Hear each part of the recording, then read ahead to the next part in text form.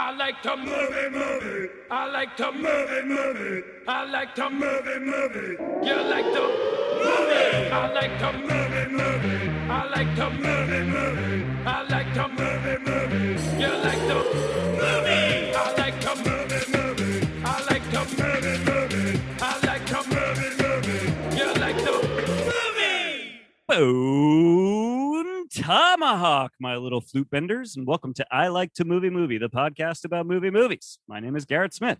My name is Dan Scully, and this is our 200th episode. Spectacular! I am so excited. I can't believe we made it this far.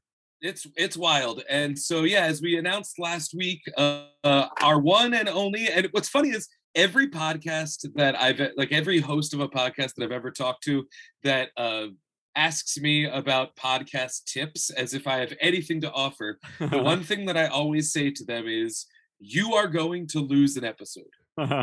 No matter what happens, technology issues are going to fuck you, and it's going to hurt, it's going to break your heart, and it's going to happen at least once. It always happens. It's just the nature of the beast. And that happened to us, luckily, just one time, which is amazing, over 200 episodes. And pretty early in our run, I think, right? Like that was among the first 25 episodes, I think. Yeah, and I think that, based on what movie it is, it had to have been what we were chomping at the bit to get. So you'll notice back in our feed that our Face Off episode is only 10 minutes long. Yes. Because we did a wonderful episode on Face Off, lost the episode due to tech issues.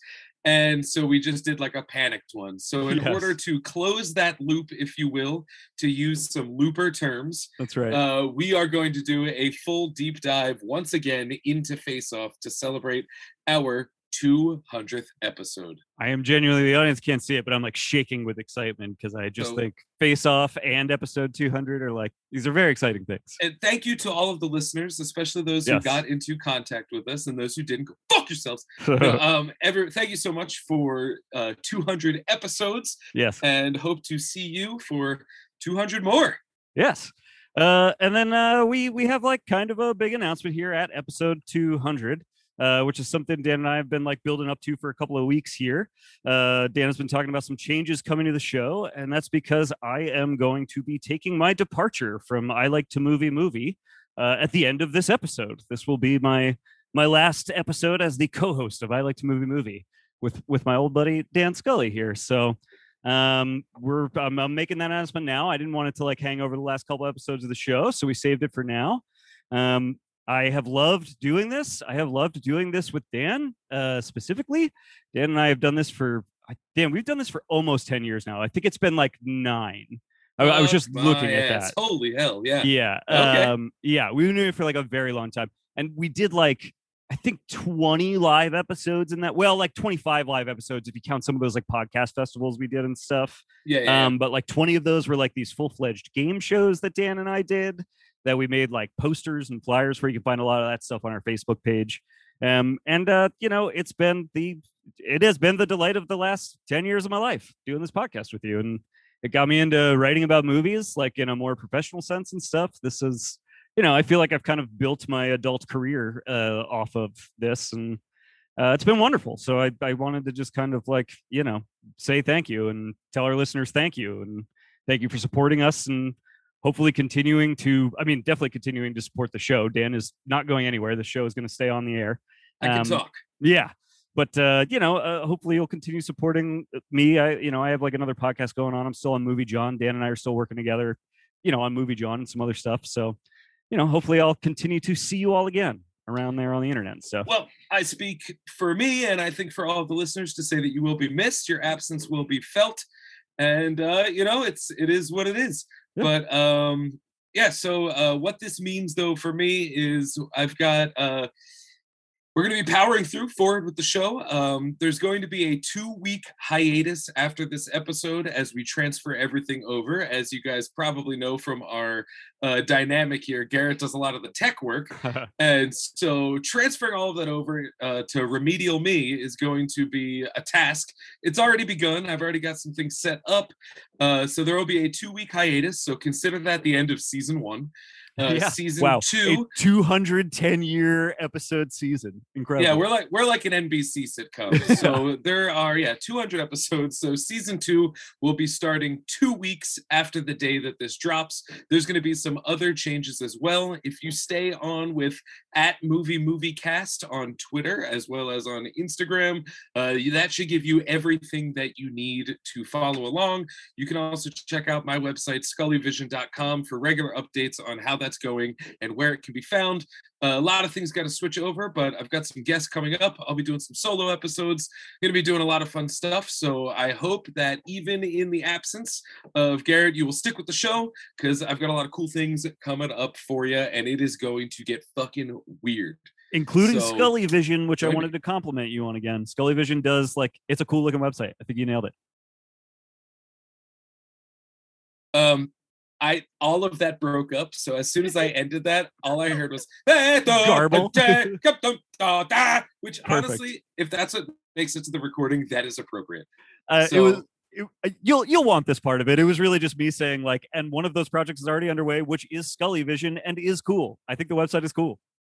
Right on. I mean, oftentimes I have reviews with no home. And so Scully Vision acts as my home for reviews that either someone else is covering, but I still want to write about, things like that. Also, it's been a great way to tell distributors that I want to see their movies for free. And then I flash the website and they go, oh, that seems legit. And I go, I got you fooled. So shout out to Steve, friend of the show, for hooking me up with a solid logo there. And, it looks really nice. Going to be a solid new movie logo coming through too. Heck yeah. So so stay tuned, and we wish Garrett the best in his current and future endeavors. Thank you, my friend. I'm sure you'll hear his voice again at some point as well. I can't imagine that would be. I hope so. I hope you will. Thing. Yes. And you just got to send me that hard drive. Oh yeah, it's coming. You know what I decided on was just once this episode is done, then you can just have it all at once. I don't have to do 2 files. Oh, right on. Yeah, that's the way to go. Yeah. This is how we do tech issues. We do them on the air. We work them out. You guys to hear. Working them out. I love your new Godzilla poster. That friend of the show, Andy, hooked up for you from his childhood home. It's great. He got me this thing. It's called the Godzilla Compendium. Yeah, the official Godzilla Compendium. But it's from 2002. So it's it's after Godzilla 2000 came out, but I don't think they had made many more Godzilla. It was before they had done some more. So it's a very interesting look at a certain period in the Godzilla fandom's time. It's like a time capsule. It's cool. Yeah. I mean, when something is that big and that long, that's just the way it's gonna be. Yeah, it's cool. That's cool. So thank you to Andy for that. I claimed his Michael Keaton Batman poster. Hell yeah! So hopefully I'll be seeing that sometime in the future as we all are able to see each other.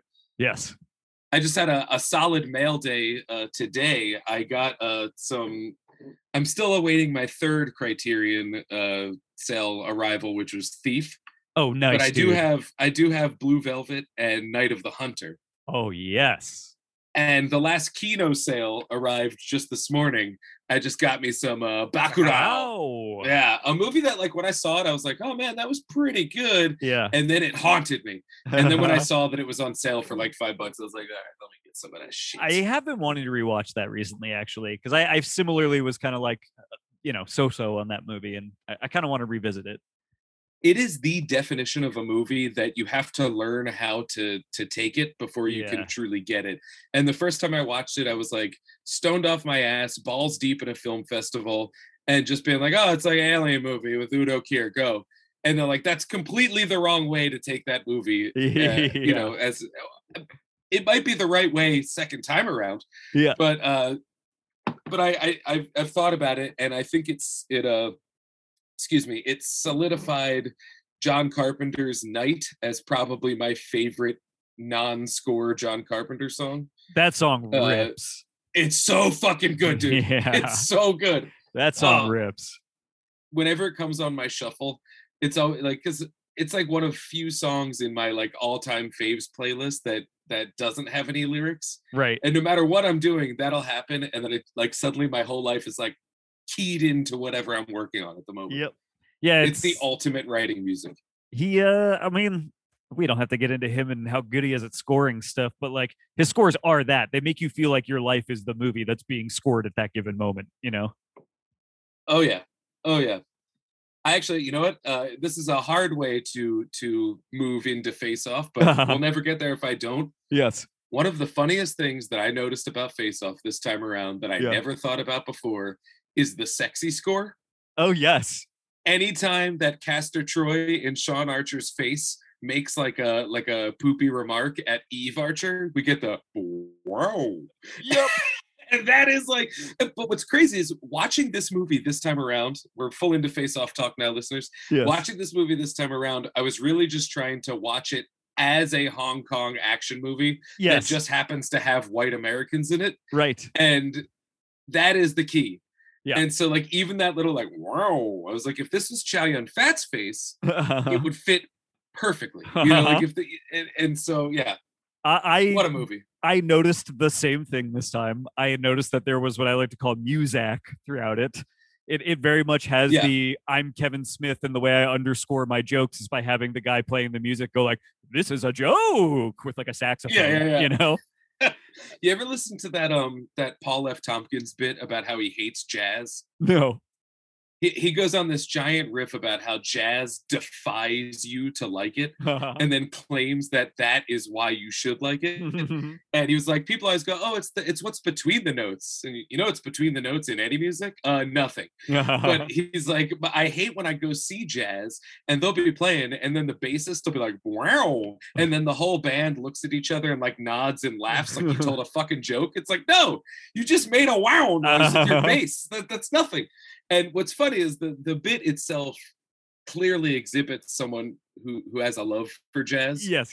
But is doing a bit, you know. Yes. But yeah, but I always think whenever I hear the funny wow, I'm always like, Paul F. Tompkins hates that bass player. Hates him for doing it.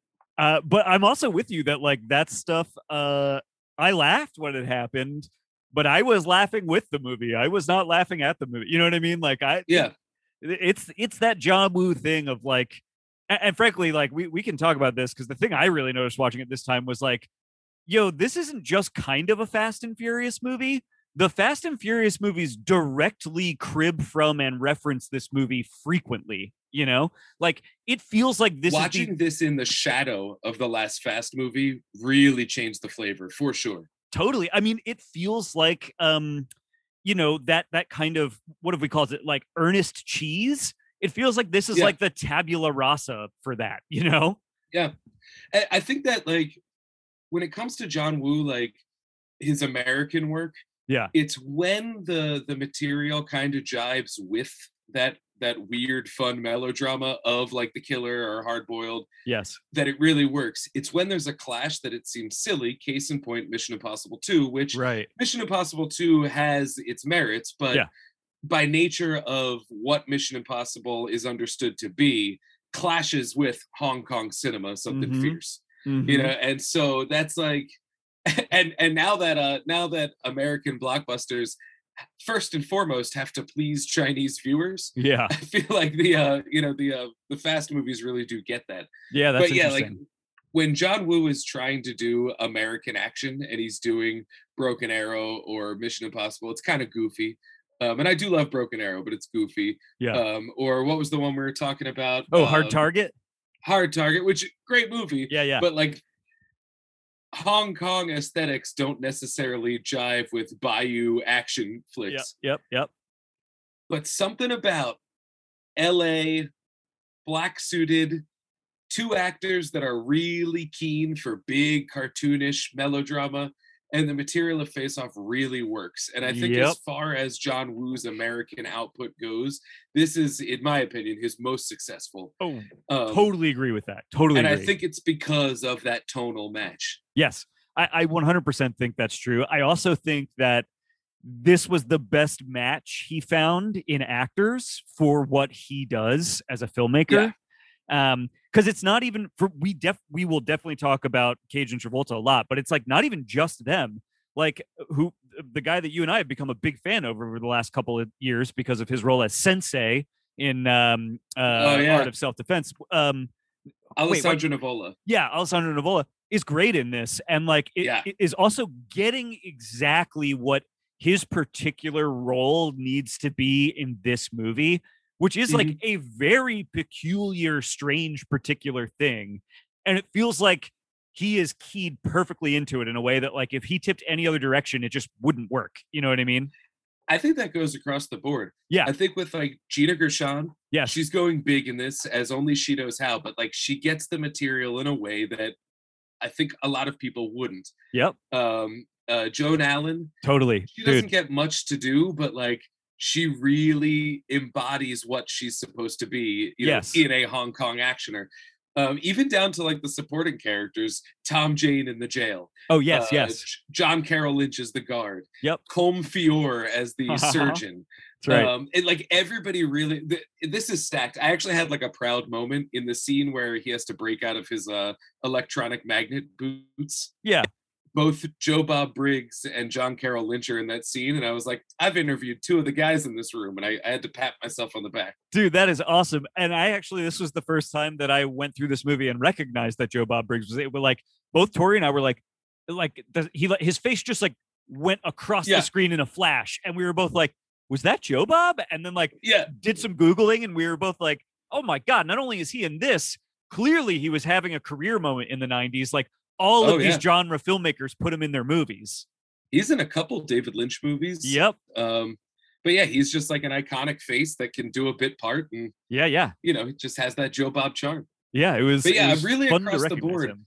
Everyone seems to really recognize what this movie's going for, which is so weird because if you were to pitch me this movie, the tone that I would assume without already knowing what Face Off is not what they would have landed on. Right.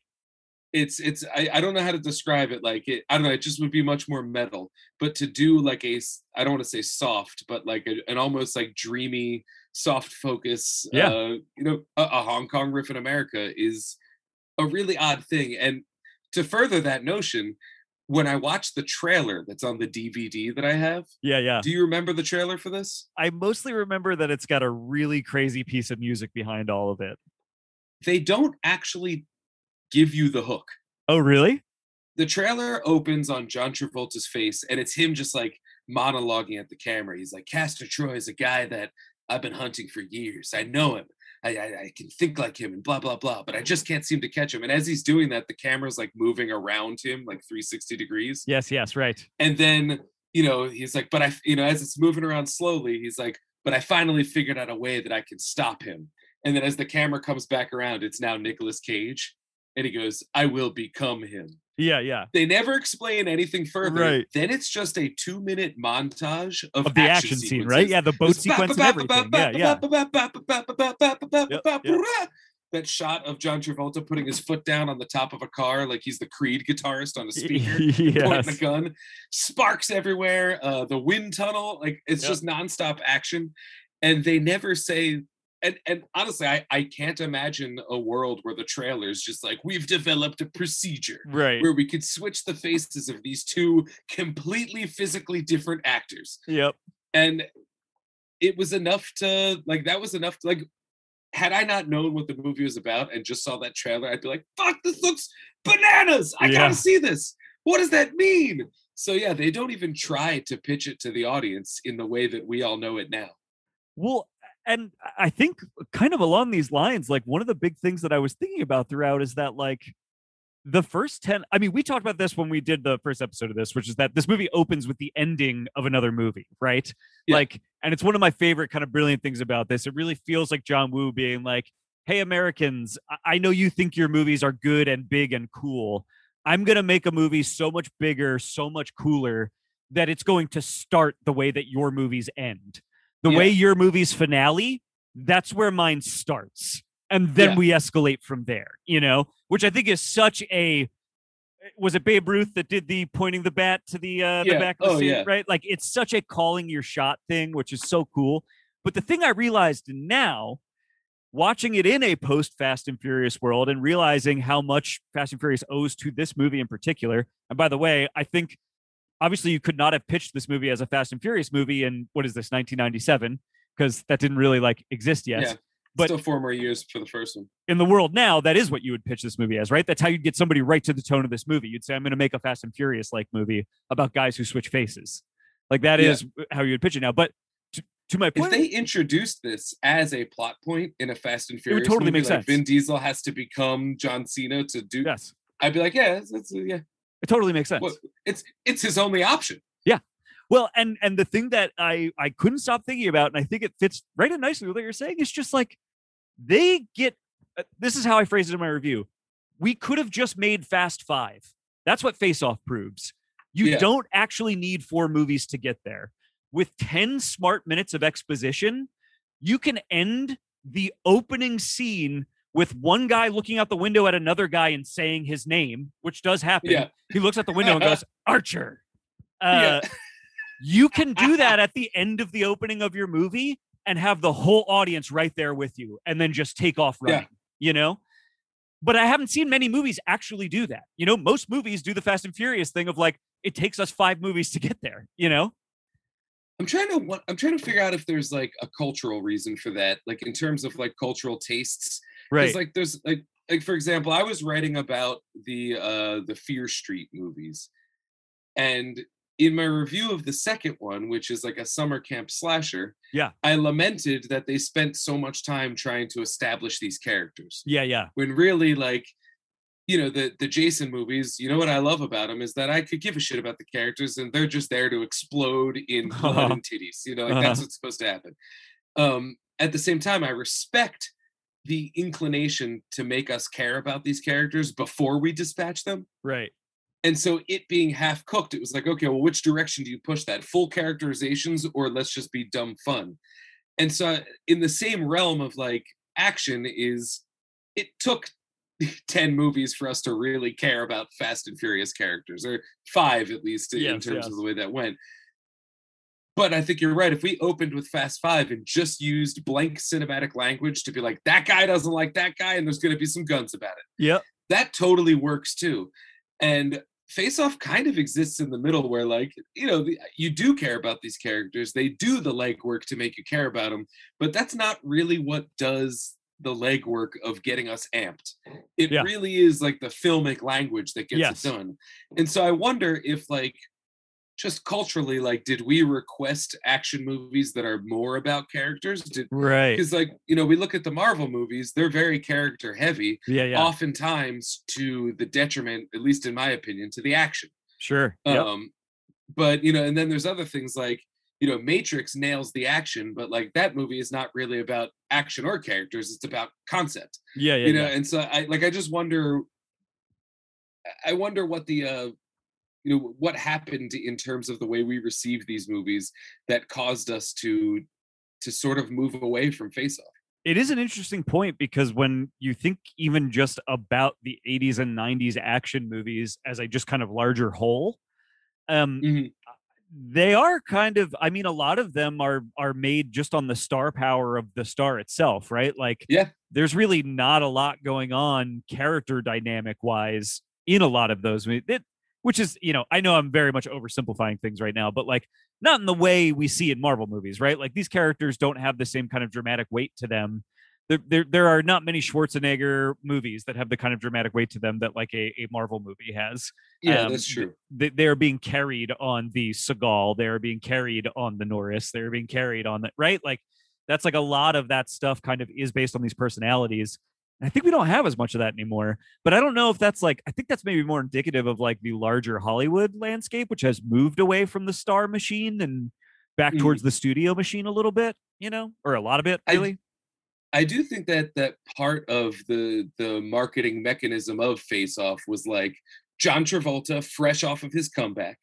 Nick Cage fresh off of his Oscar win. And John Woo, who made Broken Arrow and made a splash in American action cinema, because that was also the time where, like, especially post Tarantino, where we were all going like, oh, foreign movies can be cool as hell too.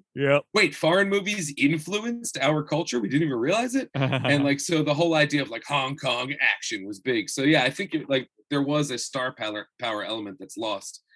We had that conversation last week about how our stars of action are Vin Diesel, The Rock, Jason Statham, and like they don't really deliver the same product as the Right. previous star-powered action does. Times have changed, but they also Yeah. have different, the market's just different, the job is different, and the personalities are different. And they are, like it or not, we're in this like branded world now. Like they're brands. They are managing their brands in the way that they.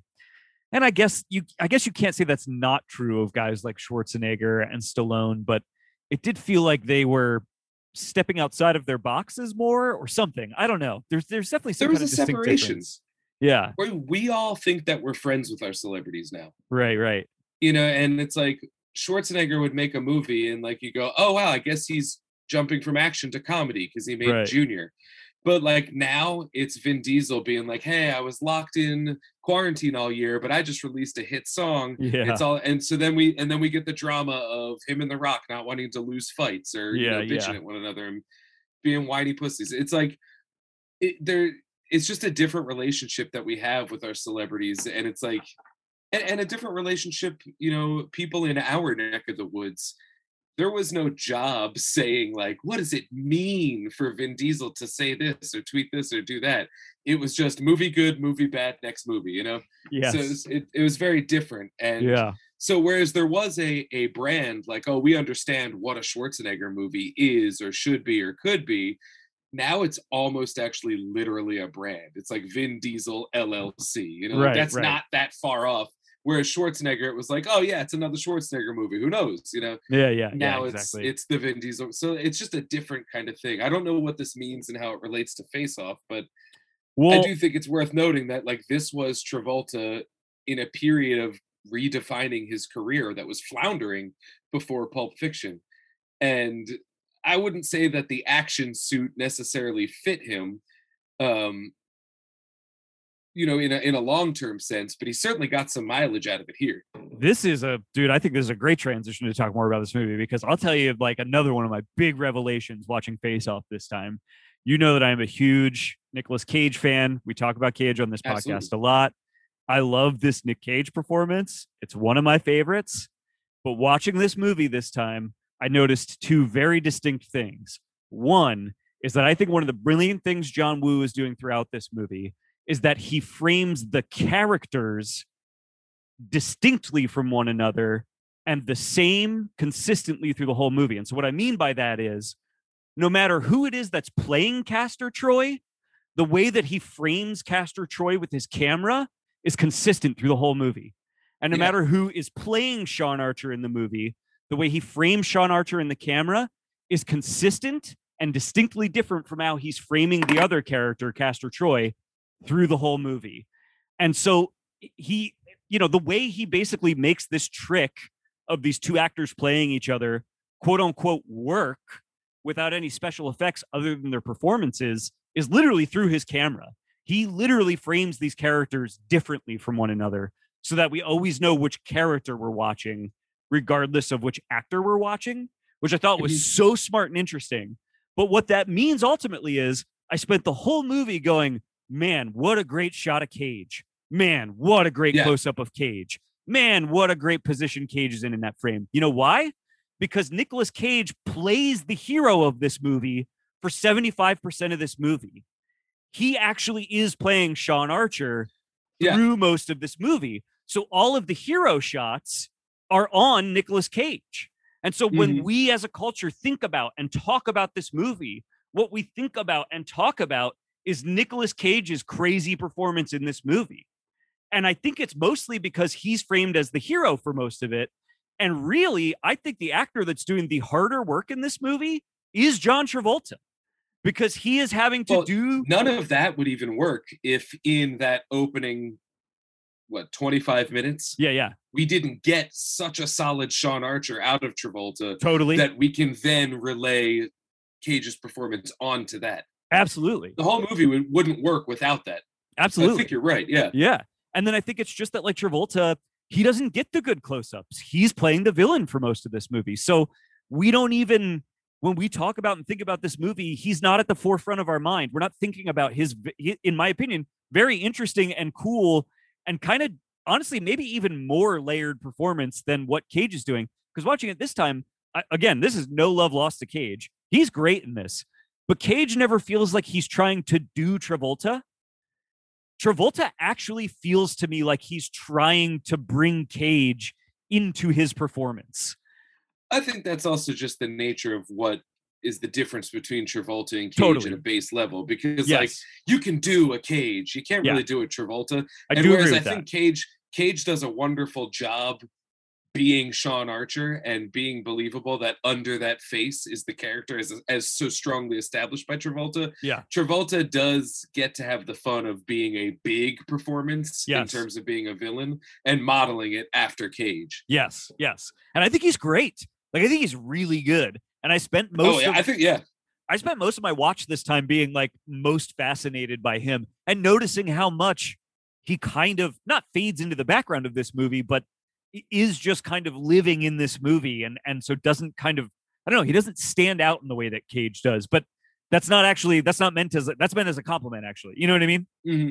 I would say that, and we talked about this the last time we talked about this movie, you know, like there reaches a point where Travolta has to play Nick Cage playing Travolta. Yes. You know, like he has to play Castor Troy playing Sean Archer, and vice versa. But where I think it might actually be a harder task for Travolta is that he has to play Nick Cage playing John Travolta and failing, therefore inserting his own alternate version of Nick Cage into John Travolta that's suspicious but passable. Right. So when Sean Archer when Castor Troy is in Sean Archer face and he first goes home, his family is the first to notice like something's up about this guy. Yes. So Travolta has to play Castor Troy being a fish out of water, but also playing a version of Sean Archer that has to convince his family that, hey, I'm changing because the job has changed me. Yes. And like,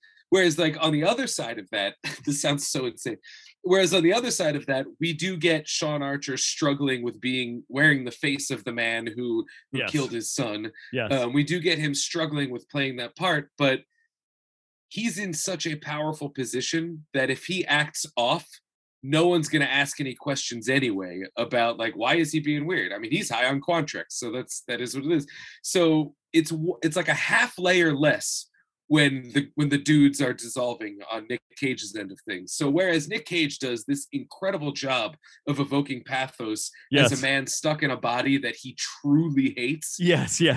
He never has to play Sean Archer failing at pretending to be Castor Troy, even when he's struggling to do so. Right. And so it's like half a degree less. So I would agree that this time around I was much more impressed watching Travolta. Yeah. But I do also have to ask if that's because I don't have the undying love for Travolta that I carry in my heart and soul for Nick Cage. Right. And then that may be true. I also think they're watching it this time, and this is all related to like what we're talking about with these characters. Tori and I were laughing about how, so you're describing this idea of like Castor Troy as Sean Archer having to like convince this family that like the changes that are happening in him are natural in some way or whatever, right? Like I'm turning over a new leaf in life. Life. Yeah. Truly the saddest thing in this movie.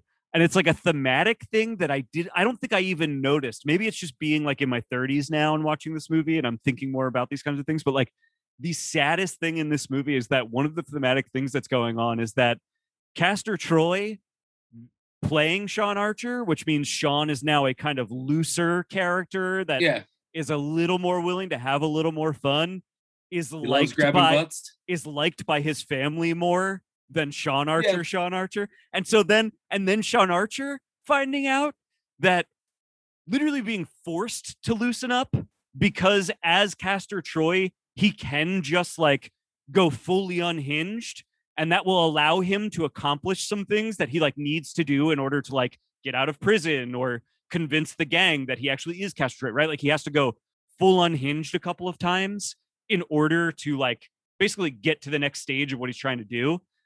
Seems to find that like, oh, actually that is a little bit appealing. Like I've maybe been a little too uptight in my life. Like there is something I'm learning from like allowing myself to be this. It's like this really kind of like sad little extra thematic thing that is not like the major crux of the movie, but was something that like both Tori and I like kind of like gravitated to on this watch. We were like, oh my God, it's so sad how much his family likes this guy more than the actual Sean Archer. It's Freaky Friday. And Yes. that's something that you never actually think about. Like, this doesn't play as a magical body swap movie when Right. functionally it is. It is, yes. And the thematic thing of a Freaky Friday is mom learns that, hey, she kind of has forgotten what it's like to be young and she needs to Yeah. loosen up in regards to how she associates with her daughter. And the daughter realizes, oh, wow, mom is a person who used to be cool like me. Yeah. And just because she's put some more time in doesn't mean that she's any less cool. It's just different. Yeah. And so we never actually think about that as the crux of this. The crux of this is more of a body horror thing, which is Right. how are we going to get things back to normal? That's the plot of a Freaky Friday movie, is how do we get Right. things back to normal? But the theme is we've grown to understand each other by living in one another's shoes. Face Off, it doesn't lean so heavily into that as story. Yes. You know, the story is more, how do I get out of this disgusting body and how do I get what is mine back? Yes. And then on the back burner is the actual Freaky Friday thematics, which is Sean learns that, hey, being good is sort of a hindrance. Yeah. And I like to think a little bit of Castor Troy, despite being evil. I noticed some humanity in him this time around, and it is in there where he realizes, like, I abuse my brother, but like I love my family. And Right. He has, now granted, the humanity that I saw in him this time is I think that Castor Troy shows genuine regret for accidentally killing Michael Archer. Right.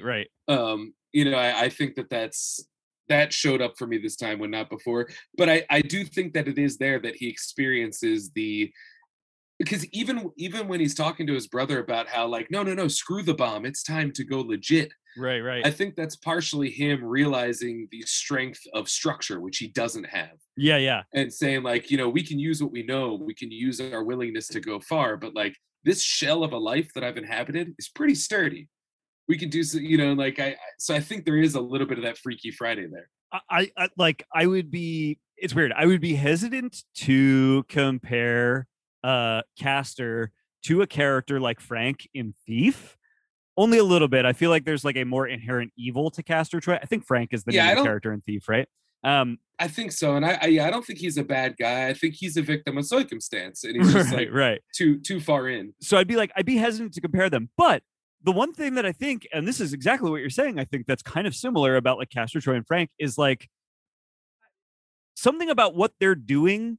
Like at some point, their end goal was quote unquote normalcy. Like they got into what they're doing because they wanted to eventually have some kind, right? Castor Troy, by the time we meet him, seems to be a purely evil man or whatever. Mm-hmm. But I think what we find out, as you're suggesting, when he kind of calls his brother and is like, maybe we just go legit, like maybe I just take over Sean Archer's life, doesn't seem exclusively about like, because if I'm Sean Archer, I have access to a bunch of FBI stuff. It seems like it's at least 50% like, because if I'm Sean Archer, I finally get a family and a quote unquote normal life. Like I finally stop running. I get some of these things that are not afforded to me in this other life that we're living. 100%. That's totally there. Cause like, even his brother, like Pollux is just like, well, what's the next crime? And he was like, no, there is no crime. I get accolades for stopping the crime. Right. And then we can work from here. Yes. And I think that's very much based in his idea of just being like, no, we've got a status quo now. Yes. We never had that before. It was always on the run. The only status quo I have is my suitcase that's presented to me with pills, joints, and golden guns. Yes. Now I've got a home. Yeah. I did think there was a pretty funny moment, and it's a little earlier in the movie, so like I think you could still argue that he shifts a little bit as the movie goes on. But there's that moment early in the movie where Castor Troy as Sean Archer is in Sean Archer's kitchen with Sean Archer's wife, and Joan Allen is expressing, some distance from him and stuff. And so he jumps right to sort of being a little sexy with her and paying some attention to her that she's clearly not used to getting from Sean generally. She's used to being kind of like ignored by Sean. And there is a moment in that scene where the first thing that Castor Troy does is try and appeal to her sexuality, right? Mm-hmm. And she gives a glimmer of like, oh, wow, you don't normally treat me like this. That feels good. But then immediately turns back to like, but like, this isn't enough. Like she then gives him more complaints about their marriage. She feeds him more like this is still not. And there's a moment right there where you see, in my opinion, you see in the performance that Castor Troy underneath all of that is like, Jesus fucking Christ, this is why I never planned to get married, or like, I can't handle this. Like, look, we're either going to fuck and that's going to be enough, or I can't handle the rest of it. Like, that's it. You know, like that's where I draw my line. But I think that's ultimately what gives him away too, is like, he can give her the attention she desires insofar as it benefits him. Right. Whereas Sean might be distant, and Sean might be so obsessed with his vengeance mission that he has gone cold to his family. But at the heart of it all is he's trying to provide. Right. And Castor has absolutely no inclination to be a provider. Right. He's a consumer. And so, yeah, I think that's 100% there. And I think that a lot of the humor is found in such things. Yes. There is a lot of Freaky Friday style humor. Like, I think on Sean Archer's end of things, in Nick Cage's body, it's more of a body horror thing. Yes. So I guess he's more of the daughter in the mom's body, right. just being like, oh my God, this is horrifying. Yeah. Whereas Castor gets the fish out of water story, which is, oh, cool, I get this thing that I wanted, but this is foreign to me. I don't know what this is anymore. You know, like my chance to have this life has sailed, you know, so it's mom in the kid's body. Yes. It's a whole new world. Yeah. Yeah, man. The performances are so good in this. They're incredible in this. They really are. I really, really feel, and kudos to Cage, because I feel the body horror element through and through. And for two leads that really don't look like one another, for two leads that, like, on paper, you could not believably pitch me this idea without me being like, what? Yeah. Now, the movie gets me there flawlessly. Yeah. Might I add. With the tech and the face switches, that all looks fantastic. It really does. And by the way, very horrifying too. Like, it actually is very horrifying, legitimately a horror movie at various times, which is awesome. It's a body horror movie through and through. Yeah. But I think that both of them do such dense performances in a movie that you would think is dumb enough not to call for it. Yeah. But ultimately rests almost entirely upon that. Yes. You know, if Nick Cage could not play I'm stuck in this body of someone I hate, and Travolta could not play this isn't my body, but I can make it work despite this fucking chin that he, comments about. Yeah. It just would not work. Like, I've read that at one point this was going to be, and this is IMDb facts, so it's to be taken with a grain of salt, but like a lot of other people were offered this. I think it was going to be a Van Damme Schwarzenegger for a while. Yep, I've heard this. I don't think, at least not in this era, that at least certainly not Van Damme had the chops to pull that off. Right. Schwarzenegger maybe, because this is like True Lies era, and he's like real good in that. I feel like Bruce Willis was one of the people attached to it, but he was like matched with somebody, like it's like Bruce Willis, Dolph Lundgren, where it's like they had all these pairs that I've read about. It's so weird. It's so weird that they ultimately landed on Travolta and Cage, because on paper I'd be like, absolutely not. And it turns out they were 150% the exact right duo for the job. Totally. It really leans on them. And by the way, I think that's why this movie, this is the other thing. I thought about this so much while watching it. I do think this movie is going to like really stand the test of time in a way that not a lot of other stuff of its era will necessarily, because I agree 100%. Yeah.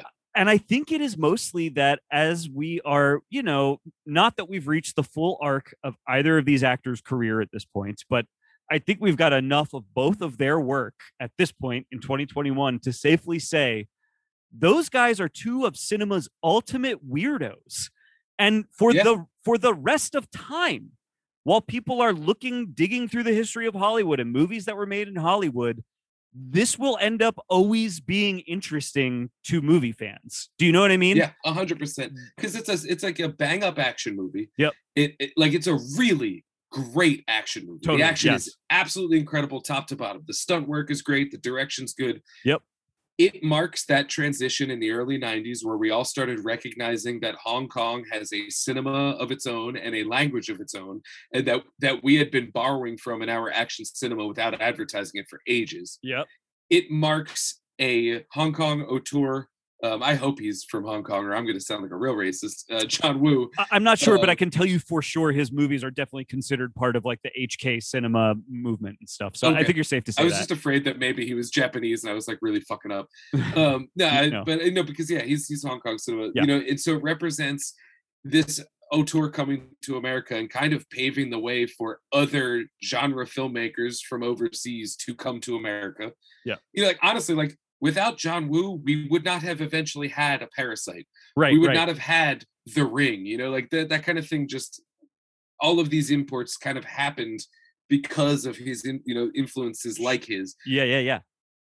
And then we have, like you said, these two weirdos that we don't necessarily think of as action stars currently. Right. We do think of as weirdos, and who we would never pitch for this movie, Right. knocking it out of the park, and it be, like it really is a classic for all those reasons. I don't think this movie will ever, like it's up there with like, Speed and True Lies and things like that. As like the gimmick paid off and the gimmick changed the game, and whereas any other like permutation of these ingredients could have left it as a gimmick film. Yes.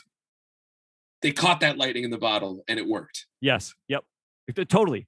I'm with you. And like, we may get a sequel to this sometime soon because it has been that indelible, right? Like, what, 25 years later, something like that? Like they're talking about making a sequel because it just has been, just in that amount of time, has continued to be so popular and kind of stood up as a classic of this time. Everyone's relationship with this movie is one where we actually, like so many movies, the reception is divided on the audience not knowing necessarily how to take it. Right.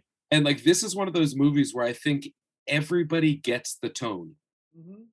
Now, whereas like scholars like you and I would be like, oh, he's doing the Hong Kong melodrama thing and bringing it to America. But it would also be accurate for a non-scholar to be like, yeah, it's a 90s action movie. That's a certain thing. Yep. And so by being successful versions of all of these things, there's no way to take this in the wrong way. Like nobody's going to be like, well, that was stupid, because everyone knows like, yeah, it's kind of dumb. Yeah. Nobody's going to be like, oh, well, that was like just like aggressive with its, because no, the action is done well by a master craftsman. Yeah. No one's going to be like, well, yeah, it's kind of cheesy. It's like, no, the performers get the exact level of cheese it's supposed to be, and they revel in it. Yeah.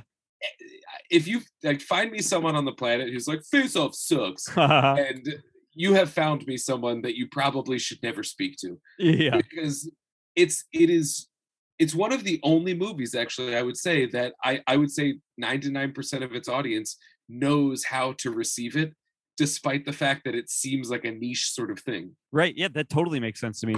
And it's like, even the script is like this weird animal that is so good, but so like, it obviously is cheesy. Like you hear some of this dialogue, and it's not just because these two actors are delivering it. It's like weird, cheesy dialogue, but it also in 10 minutes builds a rivalry that once they switch faces, literally 15 minutes into the movie, I am already on the edge of my seat, nails in my fingers, biting them like, oh my God, I can't believe this is happening to these guys. You know what I mean? I feel that, like, how is he going to get his body back? This is a nightmare situation. Yeah. When Sean is stuck in jail and stuck in Castor Troy's body, and he's like in a solitary confinement. Yeah. That's a nightmare scenario. Yes. That's horrifying. Yes. And even knowing that everything's going to be fine in an hour and a half, I still cringe at that point. And it's because they laid out the character work so well and so strong, even with this weird soap operatic tone. Yeah. I mean, you and I have talked many times about how much we delight in the moment in Furious 7, the 7th Fast and Furious movie, where The Rock looks out the window of a hospital room, sees fire on the horizon, and says, Toretto, and then turns around to join the action. Daddy's got to go to work. It took him 7 movies to be able to have a character look out a window, say another character's name, and we know to jump out of our chairs and cheer. It took Face Off 10 fucking minutes. In 10 minutes, he looks out a window, says Archer, and I jump out of my chair and go, yeah! Looks out a window of a plane into the window of a helicopter. Yes. Because that's where we're at. Yes. It's like insane. In 10 minutes. That's remarkable. what I love about that opening scene is we learn a few things about those characters through Yes. the action. One, Castor Troy will kill people that like he killed a pilot even though he had no one else to fly the plane. Yes. Because that's how he does things. He just wings it like that. Yep. Sean Archer will go against anything everybody says is logical in order to get his man by hijacking a helicopter and going to it. Yep. Castor Troy delights in pissing off this guy that is his enemy.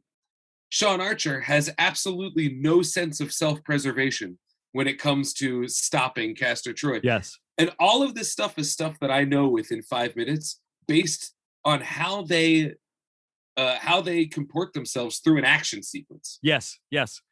That's impossible. Like, you know, that's so quickly done, and it's through. And once again, I got to credit Woo because Hard Boiled is that.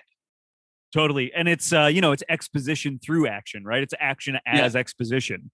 It's brilliant. It's like, I don't know. It's that thing where you go like, I mean, is it really that hard to do this? It must be, because there are not many movies that achieve this, you know? Mm-hmm. And, well, you know, this brings me back to that question that I had before of like how we receive them. Yeah. Is if I were to, because I don't even know if that's a fair question, but there's something there. And I wonder if, like, because this movie is so shameless in just painting with those broad strokes enough in that action sequence that it almost creates these small character elements through the action. Yeah. Now, I think for fear of criticism that it's painting through broad strokes, we end up getting stuff that's either over-explained or not explained at all. Yeah. You know, like you would need to have someone saying like, Archer, you don't even care that you have a family. You could die here. Why are you doing this? And then that would just be ridiculous. But that's established silently in this movie through the behaviors of Archer and the performance of Travolta. Yeah. And so, like, I feel like because, you know, there was a period before we all knew how to accept Face Off where someone might be like, that's stupid. Why would he do that? Yeah. That, you know, just the hive mind of writers would be like, yeah, you're right. That's bad news. You know, right. The same way that after another Nicolas Cage movie, that after adaptation, suddenly every writer decided narration is bad. Yes. Narration's not bad. Bad narration's bad. And narration can be a crutch that is improperly used, but it's not universally bad. Right. Or after the movie Sideways came out, because Paul Giamatti in that movie famously did not like Merlot sales dropped because some fucking fictional character in a movie said he didn't like Merlot.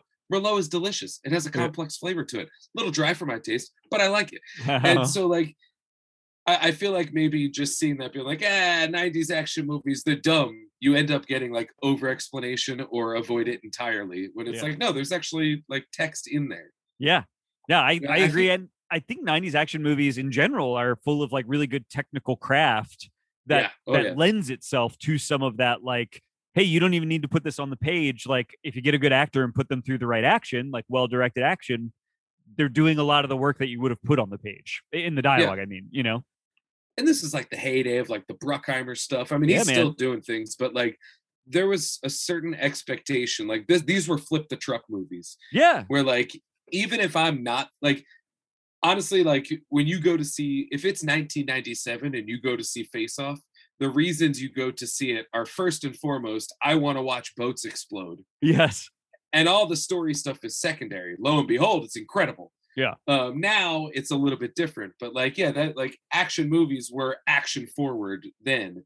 And so I think there was more room to play in the sandbox of, we can tell the story through this action because we had a whole bunch of budget thrown at this scene. Whereas now it's like, all right, well, we could do the action in a green screen. Yeah. Let's write another scene with some story. And so I think, the format is quite different. Speaking on that, as long as we're here, I mean, the action in this is legitimately incredible. And it's mostly because, like, I mean, I guess I could be wrong about this. I'm just sort of talking from having watched the movie, not because I know anything about the background of it, but like, I don't know if there's any digital work in this movie at all. Like, when they drive that plane through that hangar, that doesn't even look like a miniature to me. That looks like they've spent the money to fucking drive a plane through a fucking hangar. Like, this movie looks huge and wild every time they want it to. And that is literally every 10 minutes, you know? Yeah. Real fire, real sparks. Yeah.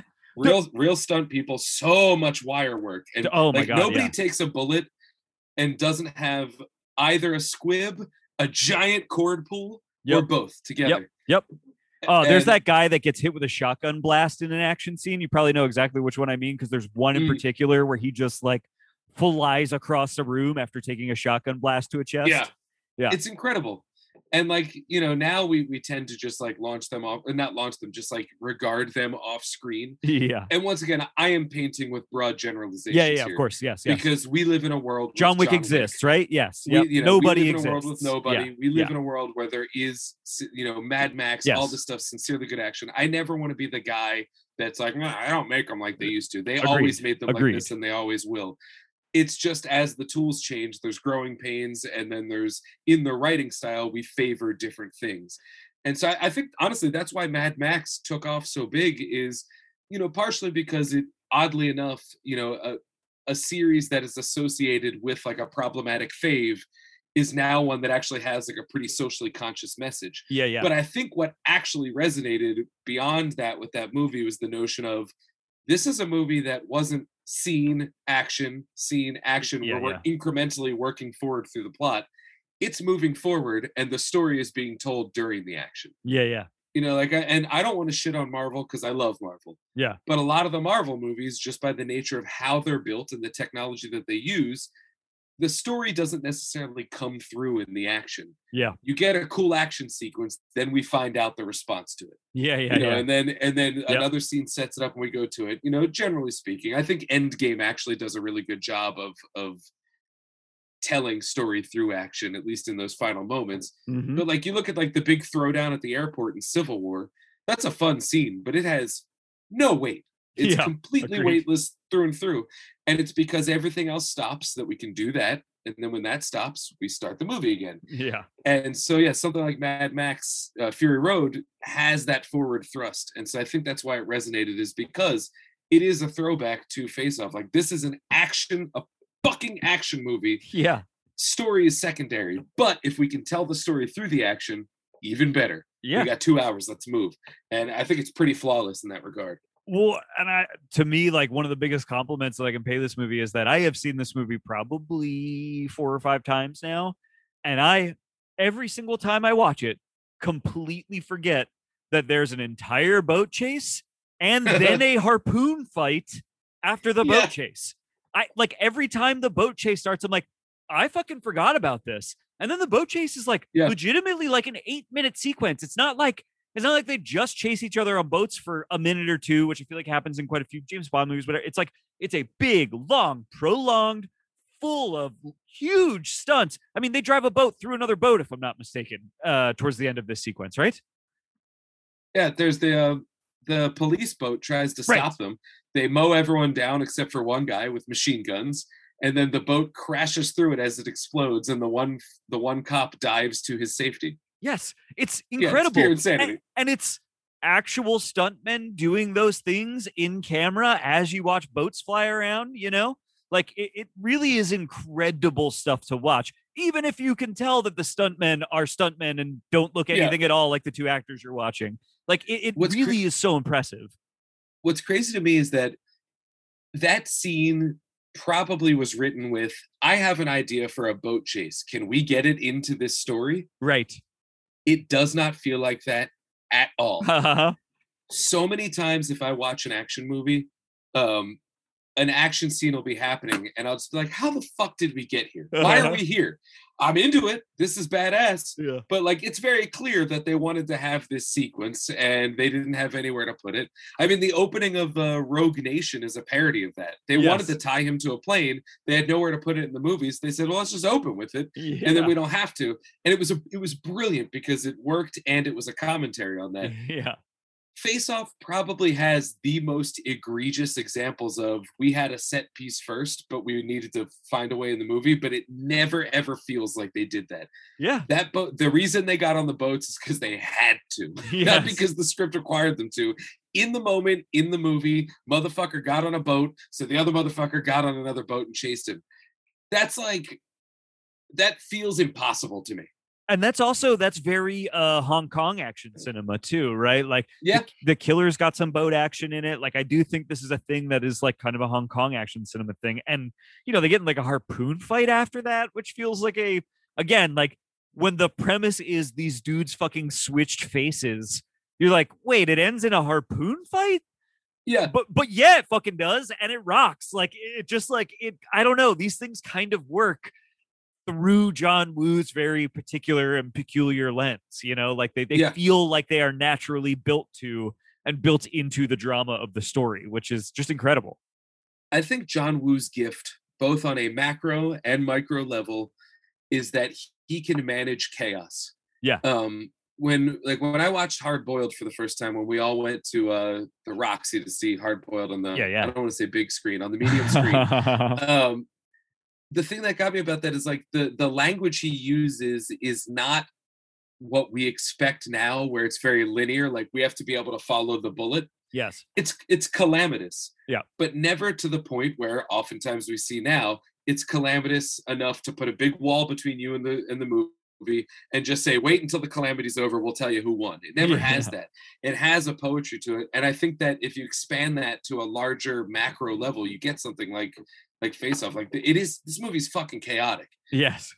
But at no point does it ever not feel like it's like one of the rules of screenwriting is typically, and this is actually a rule that I learned from the South Park guys, which is so many stories go, this happened, then this happened, then this happened, then this happened, then this happened. And they said that part of their writing process is they try to follow the rule of this happened, but this happened, therefore this happened. Yeah, yeah. And as long as you follow that, the dominoes keep falling. And it feels a lot less like a little kid telling you a story of just, and then this, and then I saw, like it actually has. Yeah. And I think that tracks here beginning to end. Yeah.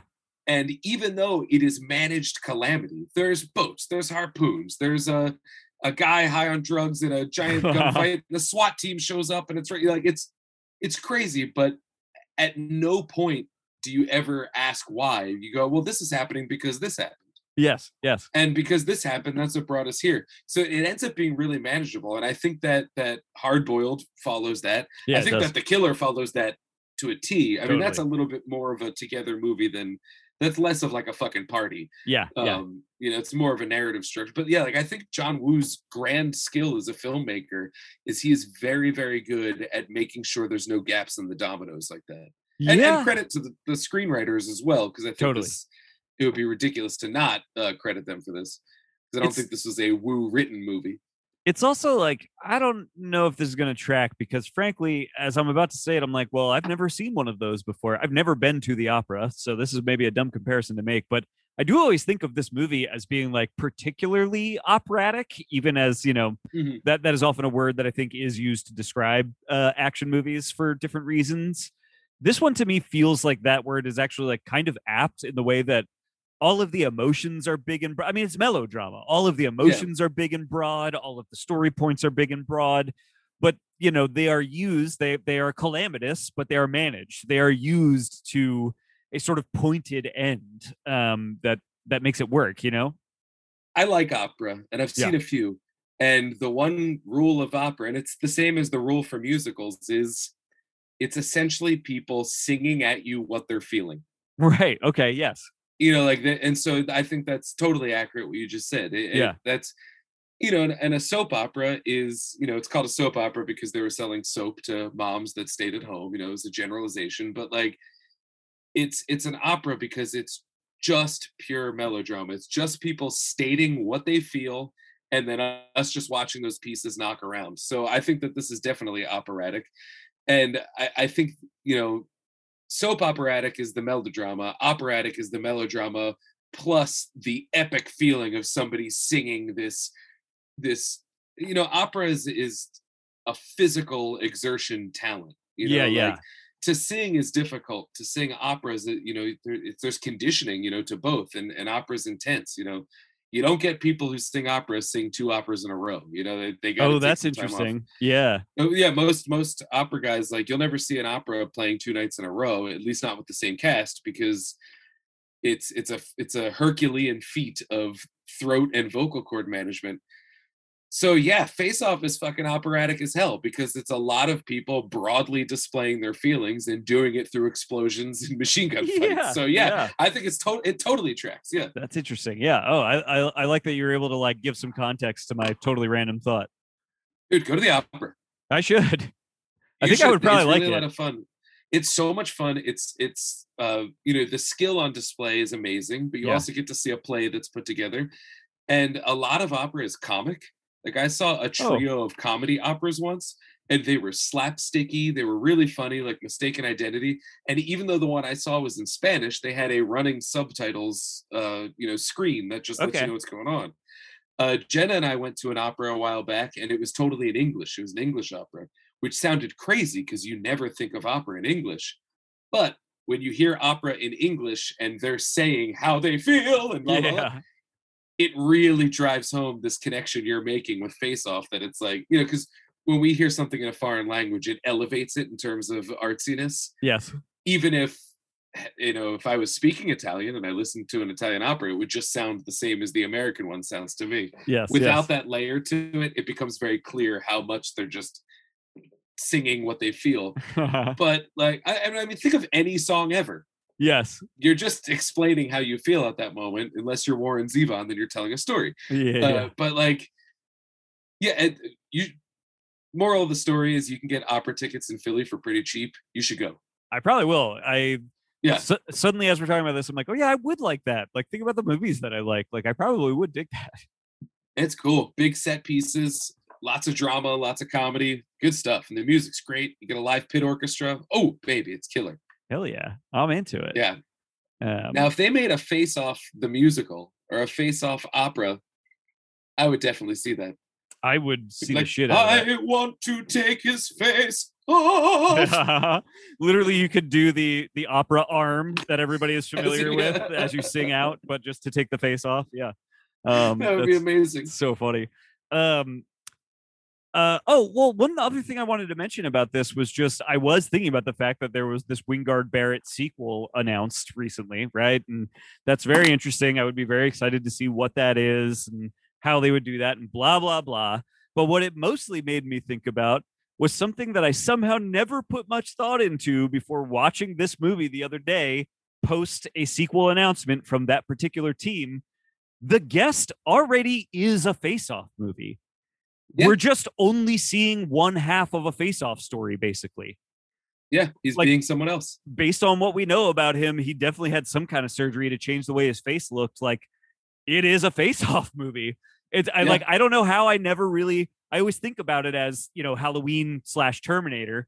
I never think about it in face-off terms. And when you think about it in face-off terms, a lot of that movie makes a lot of sense. Yeah, he's Castor Troy in a family's house where Yeah. he's pretending to be someone else. Exactly. That's wild. I never thought about that. Yeah. I'm so curious as to the angle that they're going to take this. I know, me too. Because in my head, if I make a sequel, it like they like the surgeries that put them back to normal. You know, as we know how these things go, they now both have horrifying plastic surgery face because they're in their 70s. They both look like Stallone, and you know that's where I go with it. But like I can't imagine you sequelize Face Off without introducing another swapping of faces like that. I Right? feel like that has to be there. Yes. Whether it's Sean Archer and Castor Troy or some other thing, you know, remains to be seen. But like, it has to happen. Yeah, I agree with you. I think people have to switch faces. Frankly, I think it should be those two actors again. I think the most interesting version of a face-off sequel is not one where it's somehow legacy characters that switch their faces or their sons that switch their faces. Or I genuinely think the most interesting face-off sequel is for some reason these guys have to do it again. Which sounds dumb. That sounds like, you know, that sounds like in the 90s when we started worrying about sequels, like what we would worry about, like, oh, what are they going to do? Have these guys have to switch their faces again? You know, but like that actually does feel like what I want to see out of a face-off sequel. Yeah. I mean, what other option is there, really? Yeah. Now, granted, I trust the team behind it Yeah, to totally, come up totally. with the best option of, Yes. you know, whatever it is. Sorry, your dog is so cute, and I can see him Isn't in the he? background I laying know. down like a good boy. Yes, he's Yeah. adorable. So I wrote down a couple things. I mean, one, we have to talk about Wu is very heavy just on the motif of face. The Everybody in this movie is obsessed with faces. face waterfall. The Archer family bonds by twinkling their fingers down the faces of one another. Yeah. That's how they show fondness for one another, I guess. It's Yeah, the weirdest right. thing. It exists only in a movie that is operatic, Yes, yes. but it's very at home. I agree. It totally works. And I think that the camera spends a lot of time up in everybody's face. Yes, it And does. that usually bothers me. It bothers me a lot sometimes. Does not bother me here because I think it works. I think it's so because there's so much thematic richness to any close up in a movie where the premise is that somebody else under that face. Do you know what I mean? Yeah. There is just an added weight to every close up, especially of Sean and Castor in this movie, because we just know the other guy is underneath what we're watching. You know what I mean? It's so simple, but it's such a good trick. But it also like ties to I think it ties into the themes of like Sean's family. Like metaphorically, he wears a different face at work than he wears at home. That totally makes sense. Yeah. When you're in a relationship with someone for a long time, like him and Eve are, you put on a mask. There's certain faces that they wear.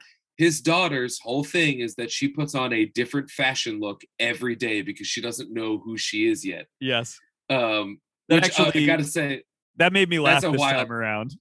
Yeah, it's so obvious. And I love that when he rips her boyfriend through the window, he shatters the window to pull him out. But that rapist boyfriend played by real life convicted rapist now. Dude, Tori and I were like, wow, this is a problematic scene that has oddly aged well. You know what I mean? Works out well. Yeah.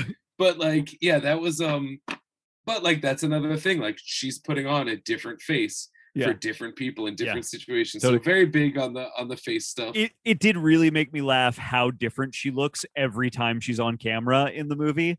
I don't know that I ever clocked before that she literally is wearing an entirely different style of like clothing and hair every time we see her. And that really made me laugh this time. The where is it? Boop, boop, boop, boop. Couple lines that I wrote down. Oh, please. I found that my new favorite character outside of the main players this time around is Castor Troy's bald buddy. Yes. Who, all things considered, actually seems like a pretty cool guy. Yeah, I know what you mean. If you divorce from, because like when Sean Archer Castor Troy shows up, it's nothing but, oh, I'm so glad that you're alive. Come on in, sit down. Let's do, like he's like the friend that you want. Sure, he's like largely a piece of shit, but he's like the friend that you want. But he has a great line when Sean Archer, Castor Troy, is high on drugs and is all freaked out. He says, "What's the matter? You look like you just fucked your mother." Yes, I know. That is insane. It's like I did a triple take on that line. I'm like, seen a ghost? Sure. You look like you look like you just caught death? Sure. You look like you just fucked your mother. And I'll tell you what, if I just like awoke out of a stupor to find that I had fucked my own mother, I think my reaction would be even more intense than the one that he is referring to. I thought that guy's performance was really good, actually, because that moment that Sean returns, I got a nice, that Castor returns, I got a nice read on him of like, oh, so glad you're back. Like, I got a read on him that he was like, Castor is actually fucked up in a way that goes way beyond the pale. And I did not like having to be around him and a part of his gang. I was glad to find out he was in prison. Oh, you're back. Like knowing that he's so powerful in his insanity that he has to be nice to him. But realistically wanting to have distanced himself from him, Now, was he supposed to be Gina Gershon's brother? Oh, yes, dude. Okay. Tori and I had a big conversation about this because they share a pretty hearty smooch, which was strange. They share an intimate smooch. And that's why when she kept saying her brother's dead, I was like, which character is she referring to? Was it him? Are we sure about that? I mean, Tori and I had this exact conversation, and that is also what we got out of it. That, that man that she full on made out with just seconds ago is her brother that she's now upset is dead. Jeez, who is she? Angelina Jolie? It blew both of our minds. We were like, wait, no, that can't be right? And then we started thinking about it. We started trying to figure it out. And we were like, no, I think that's exactly what that meant. I want to double check, but I think it is on brand for the movie that's the thing. Oh, sure, yes. Because that fuels the future decision for Castor Troy's son to be adopted by the Archers. Right. Although he does sort of pull a I'm your woman move where he's like, guys, I got my face back and we're parents now. I got this kid. He's ours. We're keeping him. Yep. Hold everything. But I got us a replacement son. No cost. Don't worry about it. Come run your fingers down his face. Check it out. He's literally exactly the age that our son was when he died. Yeah. It's as if we lost no time. And he looks exactly like him. Yeah. I did like though that because that moment where the bald guy and Gina Gershon make out for a second is very weird, but it also it speaks to this weird the way that their thing is Castor Troy is not there for his child. Yes. The only person that could possibly provide for this child in this world is the number 2 in command. Yeah. Which happens to be her brother. Yeah. And this movie makes no bones about the fact that Gina Gershon's not some trapped lady who's actually good. Right. She's also a pretty hardened criminal as well. Yes. They even play some humor out of it where she says something awful and then she says to the kid, I don't ever want to hear you say anything like that. Yeah. So even though that's gross to see, it tracks to the world that they live in is one of you know what, this guy, I love him. He is my family. If he's going to be the de facto father to my child, and this is what we're going to do, this is what we're going to do. Yep. You know, that's it makes sense, even if it's gross. But there's also a really heartbreaking moment when that guy ultimately dies. Yeah. And it's a gruesome moment too. I never noticed the blood pouring out of his carotid artery before. Right. And as it's happening, he's just like, hey man, we had some good times, right? And just I don't want to say that I liked this guy this time around because it's obviously a piece of shit. Sure.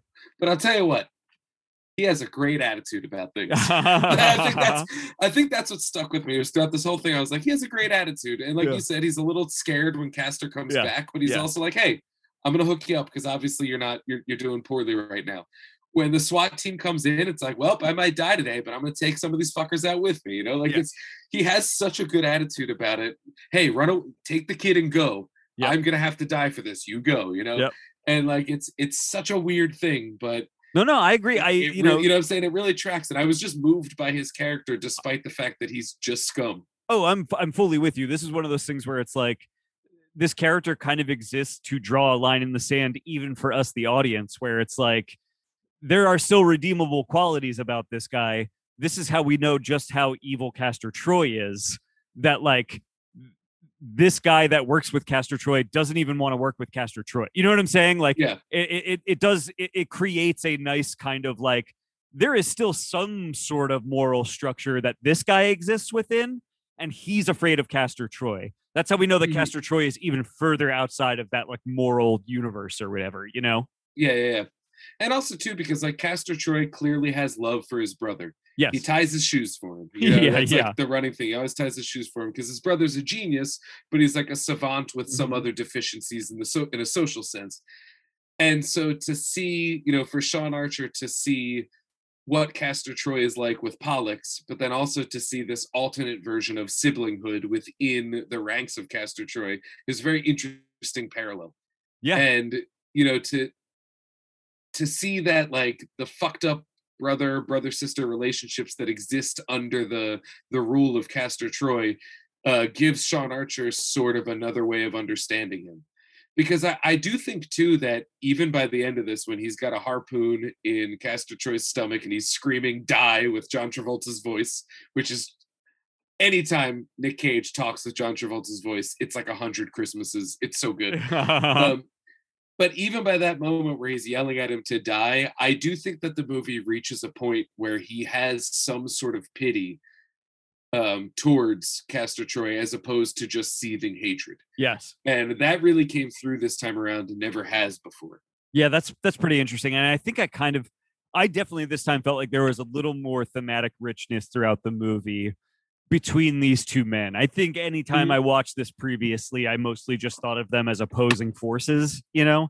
Yeah. And I think this time I definitely read just like a little bit of some kind of like there's some sort of growth for both of these men over the course of this movie, and it has something to do with their relationship with each other. You know what I mean? So I do. There is something interesting there for sure. And I also think too, this goes back to what I said earlier. One thing that really got me this time is when he goes to shoot Sean Archer in the opening scene. Yeah. And kills the son. You can see on Castor Troy's face that he did not mean to do that. Right. And that he feels some type of way about it. Yeah. Now, if he's upset because he goes, oh my God, I just killed a kid, or if he's upset because he said, oh shit, I just made an enemy and it's going to be real personal. Yeah. Remains to be seen. But the fact that there's more than just, fuck it, I got the kid too. Right. You know, that's like, I think there's something there more than just, oh, I failed my mission. And now it's there's more to that. And that really resonated this time through, especially through that weird mustache he has at the opening to show that time has passed since then. I know. I love that mustache he has in the opening. Actually, I think so he cool. looks really good in that. It's the same way I feel about Chow Yun-fat and his mustache disguise in The Killer. Yeah. I, for some reason, find it really it's appealing. So I don't know. It suits the brand. It just suits the brand. It's part of that. Mustache is a melodrama. Yeah. Actually, in the book of Once Upon a Time in Hollywood, there's a lot of drama surrounding who gets to wear a mustache on the set of Lancer. It's very funny. That's funny. But like, it actually goes into like what that means within Hollywood. Of, who gets to wear the mustache. It's very fascinating. That's funny. But I feel like there's something more there in the Nick Cage performance at the opening. You know, he didn't just shoot the guy and fuck up. Like, he feels some type of way, which I think is important, at least if the credit we're giving this movie thematically tracks. Right. I think it does sort back to there. And we got to talk real quick, just because we have to, when he, for some reason, is dressed as a priest and assaults a choir girl. Yes. And just has a fucking crazy moment while grabbing her ass. He is like, like what? It is so weird because it's like, on one hand, you're like, this very much feels like Nicolas Cage showed up to set and was like, I'm gonna do some shit. You know, like it feels so much like a Cage decision, you know, to like act in that particular manner. And yet, in full view of the whole movie, it's a great one scene way of being like, this guy is not just a psychopath. Yeah. Like, he's not just a murderer. You know, he's not just a mass murderer. He's not just any one thing. He is like fully unhinged in a way that like is indescribable. You could only describe it by showing a guy dressed as a preacher, like molest a choir girl in front of other choir girls. You know what I mean? It's like, there's something about that moment that actually functions on a story level. And that's insane. Like, I don't even know. That's so wild. Well, I think that one day, if I'm ever in a church again, which I won't be, I am going to have to say to the priest, hey, yo, preach. Yeah. Just to do that. Exactly. But I think as established, Nick Cage's character does crime for money. Right. And I think that the scene where he is the priest that assaults the girl lets us know that he also really likes it. Yes. Like, he's sadistic because he gets off on being bad. Yes. And that's actually a running thing too, because he always he says it once as Cage and once Travolta gets to say it, where he says, yeah, but you're not having any fun. Yep. And you know, saying that like this is about fun too. Even the line about I'd eat you like a peach, like there's all these different little moments of like, this guy literally ties sex to all of the violence in some way, right? Like he legitimately gets off on this stuff. And so I do think you weirdly need the scene where he's a crazy priest, right? Like it is not just Crazy Cage performance moment. It kind of is necessary to selling who Castor is as a character. It almost feels like it's like a moment where we unlocked the next evolution of Cage. Like he always did crazy performances. You look at Vampire's Kiss, it's crazy. But that priest scene is the first time he was that way. Oh yeah. And we've seen more of that since. So I just feel like that was like he went through a Pokemon evolution. Yes. Like, so whereas that was a Crazy Cage choice, it was one that fit the character and then got inserted into his bag of tricks. Yes. And as much as you hate to say it about a scene where he's fondling some girl against her will, it's a fun scene. Like, it's a fun moment, and it's played for gallows humor. Yeah. And it's a wild scene. It's wild. I actually forget the context of it. Like, it's right after he set the bomb, isn't it? I believe he has just set the bomb. That's what it is. And so he is disguised as again. He is celebrating he's tying sex to his crimes. He's to his violence. He is literally having a celebratory. I'm about to blow up everybody in this room. Like it is that, and get paid to do it. Yeah. Well, I wrote down this other line. I mean, there's the one, I could eat a peach for hours, which I know he means like he would savor the peach, but I just feel like, to me, that feels weird because you just have to take very small bites of the peach, but he refers to women as peaches. But the best line in the whole movie is in that opening scene when the undercover agent, he invites her to sit on his lap. He tells her he could eat a peach for hours. Yeah. I'm going to do my best performance here. And he goes, "If I were to send you flowers, where would I... Wait, let me rephrase.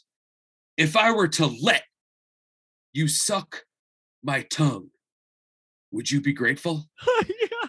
And then he sticks out his inhumanly long tongue. Insane. And her, being a high-quality agent, takes one for the team and sucks his tongue right then and there. It is insane. Holy hell, what the delivery. Tori and I spent 5 minutes talking about this line because it's so good. Because it's like, it's not even like what it reeks of to me?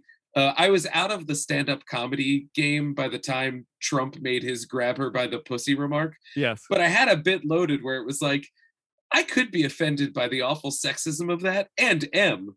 But mostly I'm bothered because that's like, there's like no poetry to that locker room talk. Yes. That sounds like what it is. A 75-year-old man trying to talk sexy and failing miserably. Grab her by the pussy.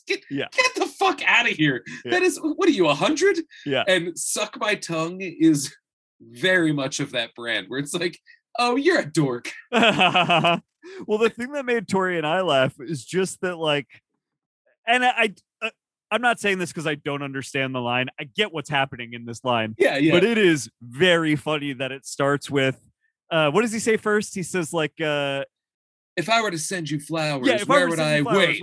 Yeah. Let me rephrase that. Yeah, if I were to let you, and he emphasizes let. That is, it's the turn from the first thing he's saying to the second thing he's saying of, wait, let me rephrase that. That was the thing that Tori and I couldn't stop talking about.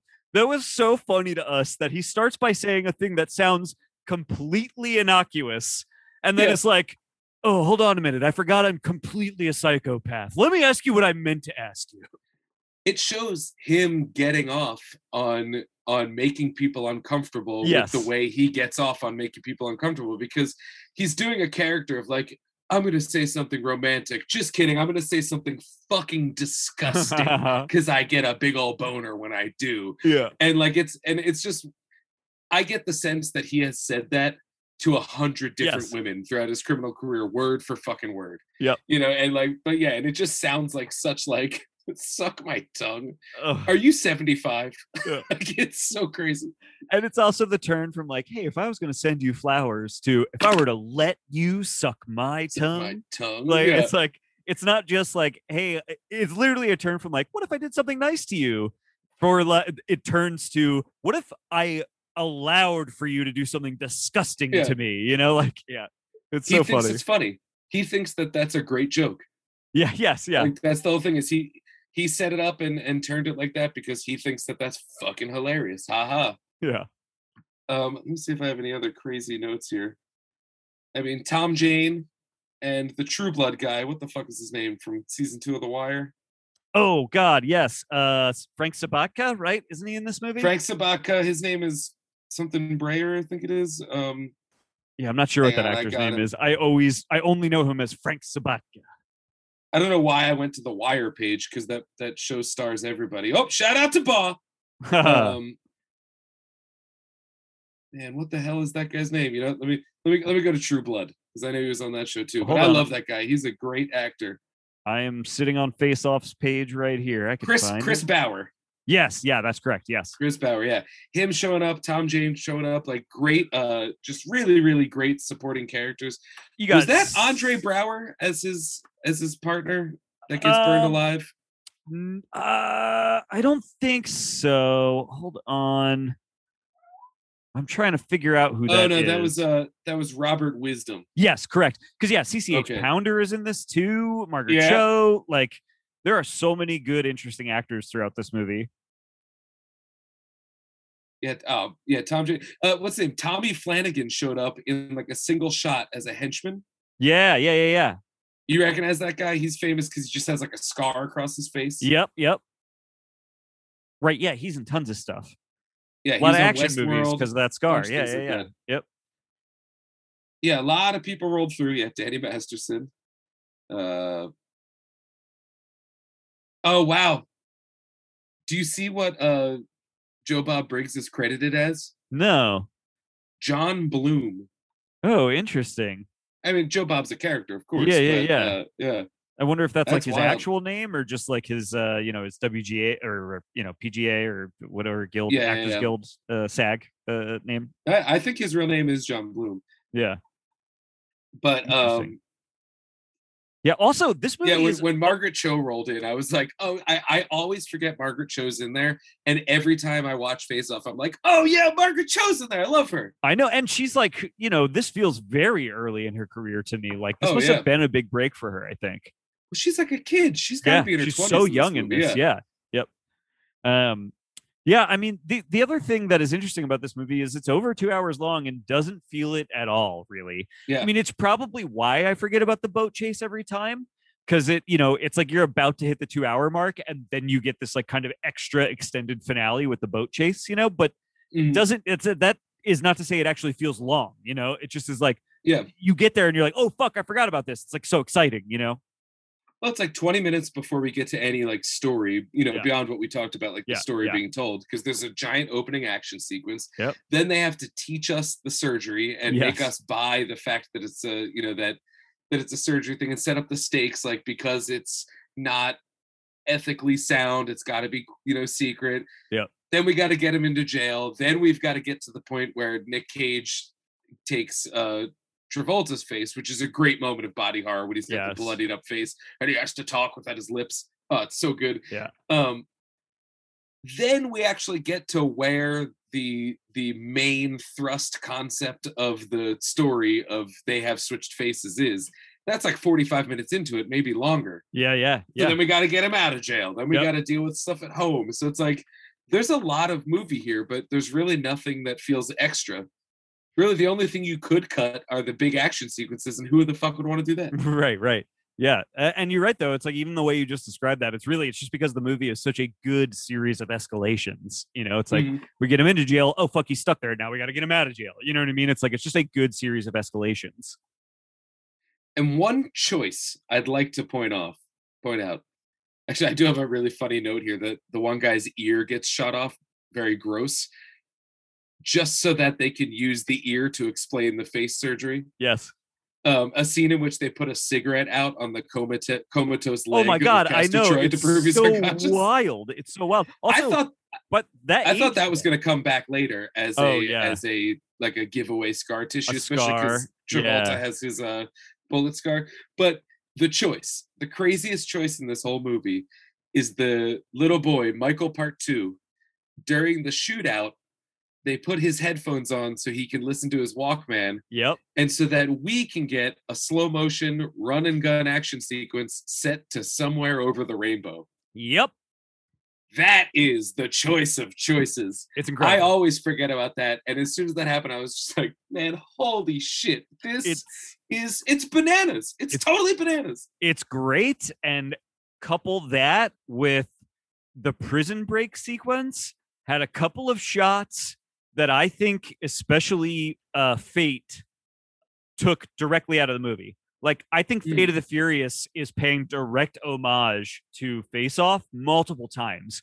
There are shots throughout the prison break in Face Off that I think are cribbed almost like verbatim in Oh yeah. the prison break in Fate.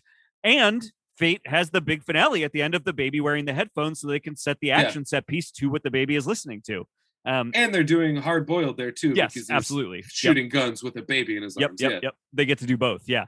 I like this movie really made me realize how much that entire series kind of owes to not just some of the action set pieces and stuff in this movie, but even the just general tone that those movies eventually get to. It feels like Justin Lin probably is the one that realizes it, who's just like, oh, we just make these face-off movies. Like we make these John Woo movies and they work, you know? And he was right. They totally work. Yeah.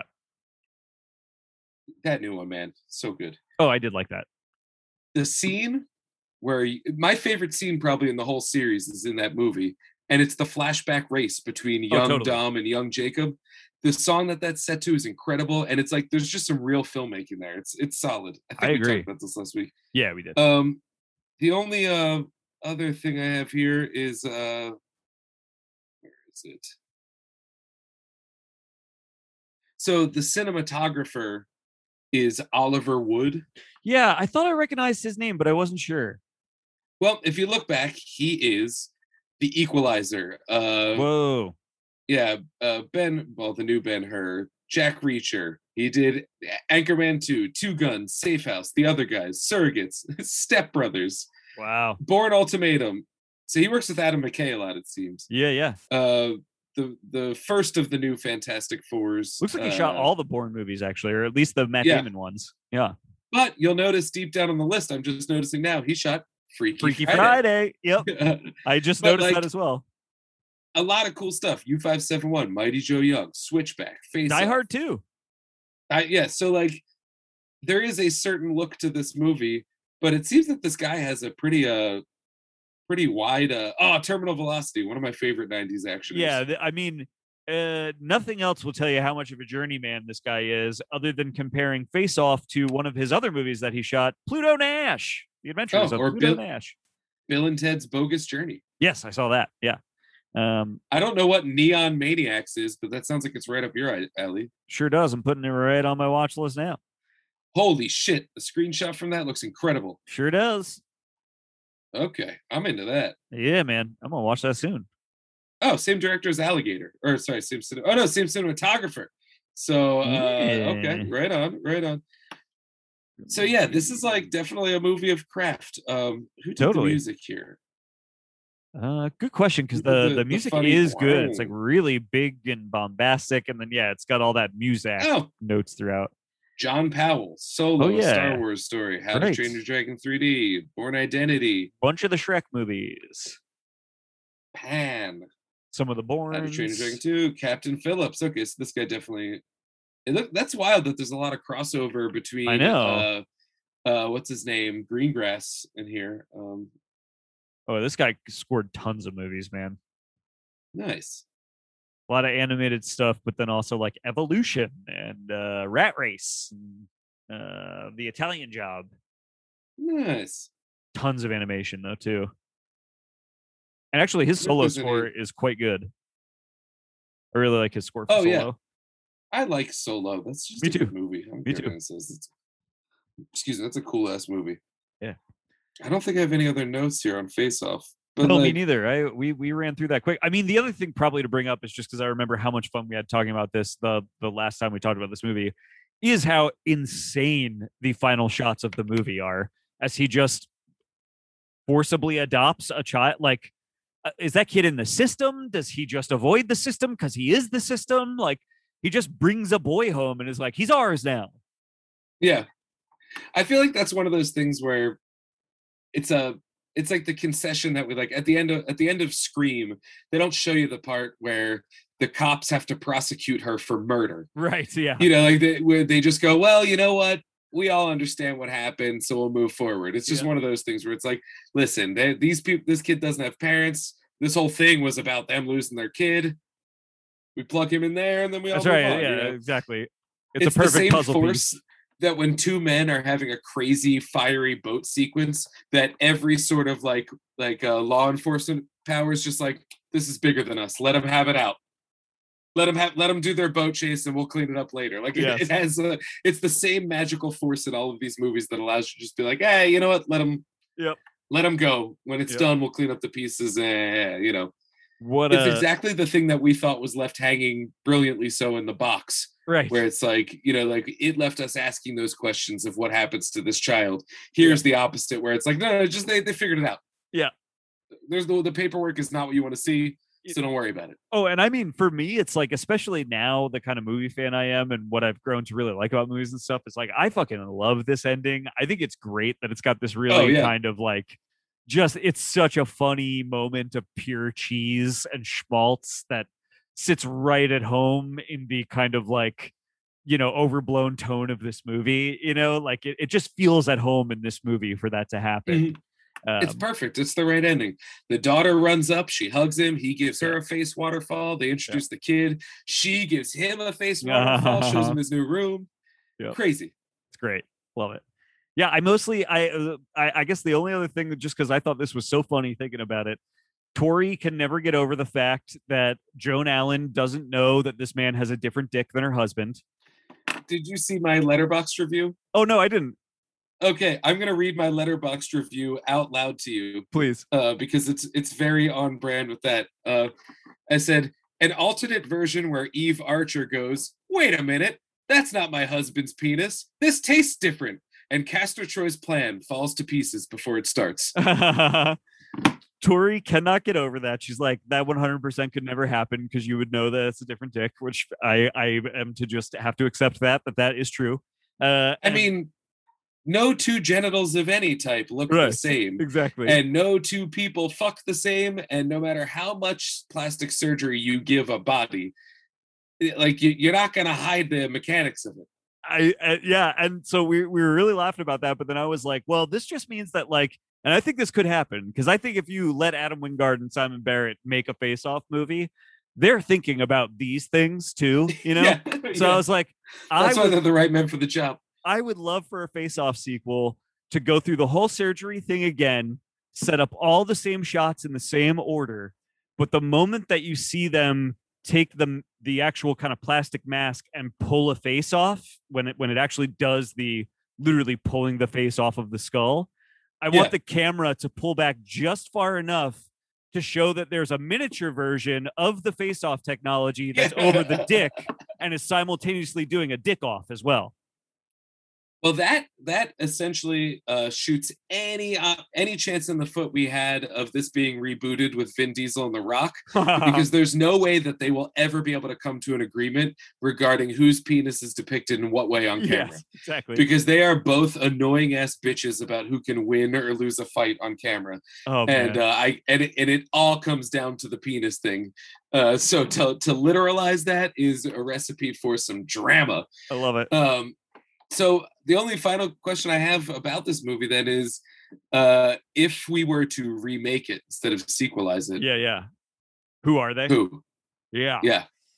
Boy, who are they? Who do I want to see do this? Because again, I do think the key here is that these are two of cinema's legendary weirdos, and that is what is appealing about watching them play each other, right? So who are like legendary weirdos right now? But also like, who are legendary weirdos that like are allowed to be in movies right now? I know it's a weird way to say that, but like, you know, Armie Hammer might be one of the people you would jump to be like, he'd be good for this, mostly because you're like, he's actually that kind of weirdo. You know what I mean? Yeah. I mean, off the top of my head, the one that it's sort of a boring choice, even though both of these guys would knock it out of the park. Yeah. I think it would be fun to see Chris Pine and Colin Farrell do it. Oh shit, that would be fun. That would be fun, but it doesn't quite grab that weird thing. Definitely not. Who grabs that weird thing for me? Yeah, Gosling does. But I don't know who I'd put him across. Dude, Joaquin Phoenix is a little old, but I like him as one half of it. But I don't know who his other half is. Does this grab you? You want two legendary weirdos? They've already started a movie together. Just let them do it. Reunite the cast of The Nice Guys and have them remake Face Off. Have it be him and Russell Crowe. I don't know how you get those two body types to configure into that. That's even more extreme, I think, than the Cage Travolta. How do these bodies actually work as each other's bodies? But you can do it. Mm-hmm. I could see it. I mean, I think that one, just because of The Nice Guys in my head, already has like this is the comedy version. Yes, yep. Like, Yep. and like I kind of want it to have like the fucked up body horror. And Yeah. I can see nice guy Colin Farrell freaking out in bad guy Chris Pine's body, and vice versa. I mean, I think the key is you have to find two people that each of them you could switch it and it's the same. Because I think that if Nick Cage was originally Sean Archer and Travolta was Castor Troy and the face off went that way, I think it works as well. It does. Yeah, you're right. And so I think they have to be able to be switched both ways. You know who I just thought of, and I don't know that he configures with any of the other people we already mentioned, but I think Ben Foster is a great fit for one of our current cinematic weirdos who would do really well in one of these roles. Foster and Gosling's actually a believable one for me. Right? And I actually think you could pretty easily, I mean, I bet you agree with this. Castor Troy is Ben Foster and Sean Archer is Gosling, right? Like it would be very easy to figure out which side. Switch that. Yep. Still works. Still interesting. Yes. Agreed. Yeah. Agreed. That still works. Oh, I could definitely see that. I could also see like you could do like a I can't picture their sizes, but in terms of like guy who's good at being both good and bad, I think you could do a Boyega and what's his name, Kaluuya. Oh boy, yeah, that's very interesting. Because in Get Out, Kaluuya is so good. In Widows, Kaluuya is so evil. And like Boyega, he's like he kind of plays both good and bad in like a Attack the Block. He's a complicated character. So I think he could do both. I kind of more see him as a good guy, but like scary bad guy Kaluuya is scary as shit. He sure is. Yeah, I would definitely buy that. I think I would buy into that one too. I like both of those actors. I think are so strong that it would be pretty easy to buy into them like as each other. Cutting Boyega out of it. Yeah. Baby Denzel. Oh God, of course, yes. John David Washington. David Washington. Yes, agreed. And actually, even the body type thing makes a little more sense there, right? Like that. Yeah, that works a little better in my head. I don't know though. He's like kind of a little guy. Yeah, but isn't Kaluuya kind of too, or do I just think that? I feel like Kaluuya is like 10 feet tall. Is he? He's huge. Yeah, I feel, but I don't know. That might just be his presence. I mean, he's like a hulking presence. He is, yeah. But I can see that. That's one way to do it. Yeah, that's very interesting. All right, let's put ladies in it. I know. What's the ladies switch? In my opinion, Kristen Stewart is a fucking immediate lock for this. She is a perfect weirdo that I think could actually play, again, both like dramatically weird character, like bad characters, but also like really good characters. I feel like the ladies version, and I don't mean this, I hope this doesn't come off as reductive, would actually come across more like it would be heavier on the drama than the action. Oh, sure. Okay. And not to say anything about the ladies in that sense, but in terms of like what would be important in the female law enforcement officers world or the female detectives world would probably play different than what are essentially a bunch of dick measuring action set pieces. Right. Yeah, that is an interesting point. Case Stu fits that. Yeah, that's a very interesting point. I think but I mean, that's not a bad movie. No. I think that's genuinely interesting though, that like, does that take the dick measuring out of it? And if you take the dick measuring out of it, like, how does that change the movie? I think that's actually a pretty interesting thought experiment. What about an Emily Blunt? Oh boy, I just like watching her and stuff. So yes. Yeah. I want to see her as like a fucking bad guy because I think she's got that in her. Actually, she probably would be.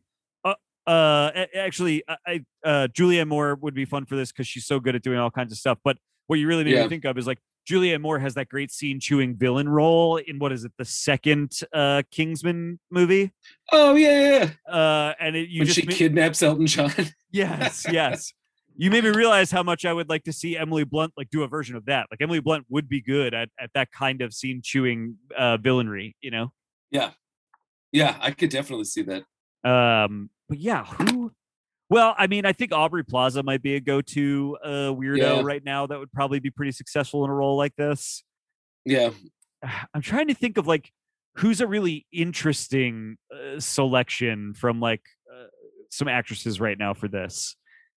Because I feel like the ones I just named are the ones that are like the go-to weirdos. Like who are the weirdos that are like outside of just like when I say weirdo, you say Kristen Stewart. You know what I mean? Yeah. Like, And I'm trying to think of like, I would like to have it still be action. So I'm trying to think in terms of like weirdos that can still hack action.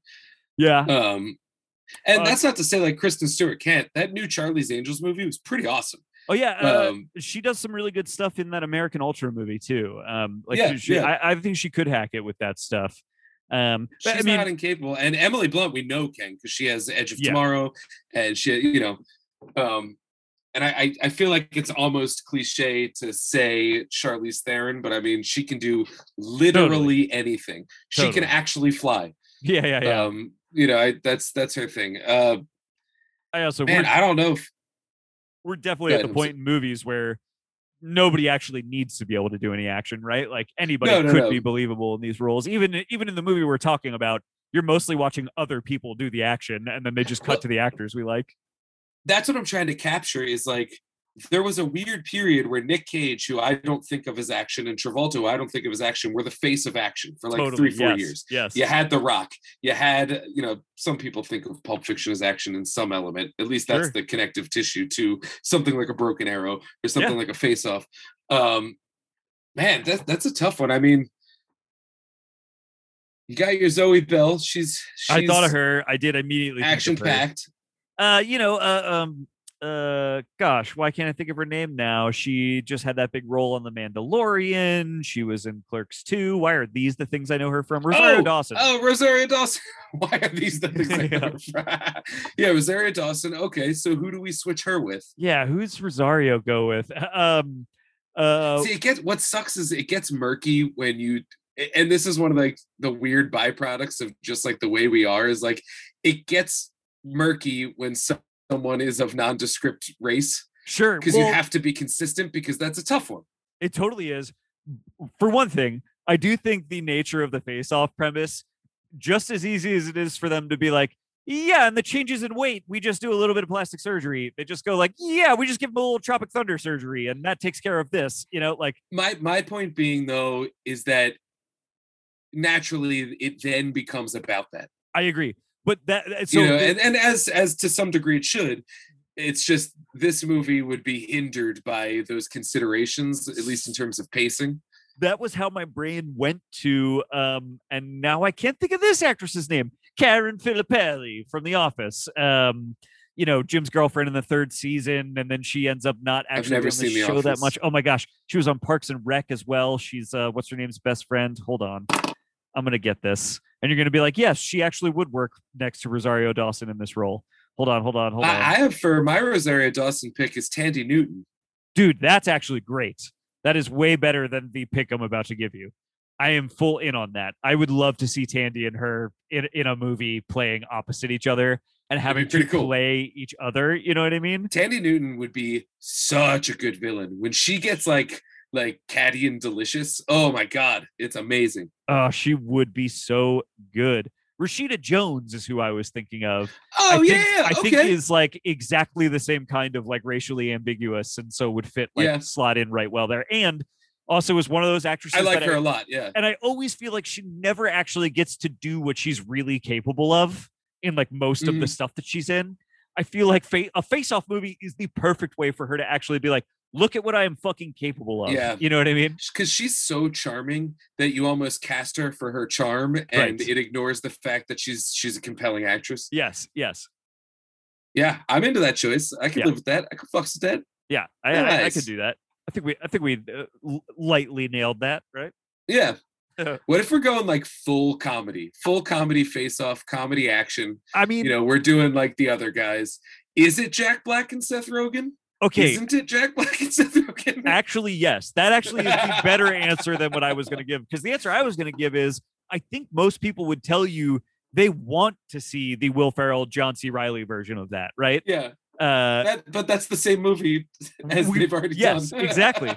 No, you found it immediately. That is what it is. It's Seth Rogen and Jack Black. It's getting them in a movie together finally, because I don't think they've been in one together, and having it be those two fucking schmucks playing each other. The thing is, I feel like with comedy, that's where you almost have to invoke people who are so physically different. Yes. So like the two of them being schlubs doesn't quite match up but like you have to go twins, where the joke is that they couldn't possibly be twins. So like you would have to do like, you would have to do you'd have to do like a Jack Black, but then like a Ryan Reynolds. Yes. So that you have like the I get to be a hunk now. I'm a little slump now. Skadoosh, but I don't like Ryan Reynolds for it just because like he's such a good actor and all he does is play Ryan Reynolds now, so I don't like him anymore. Yes.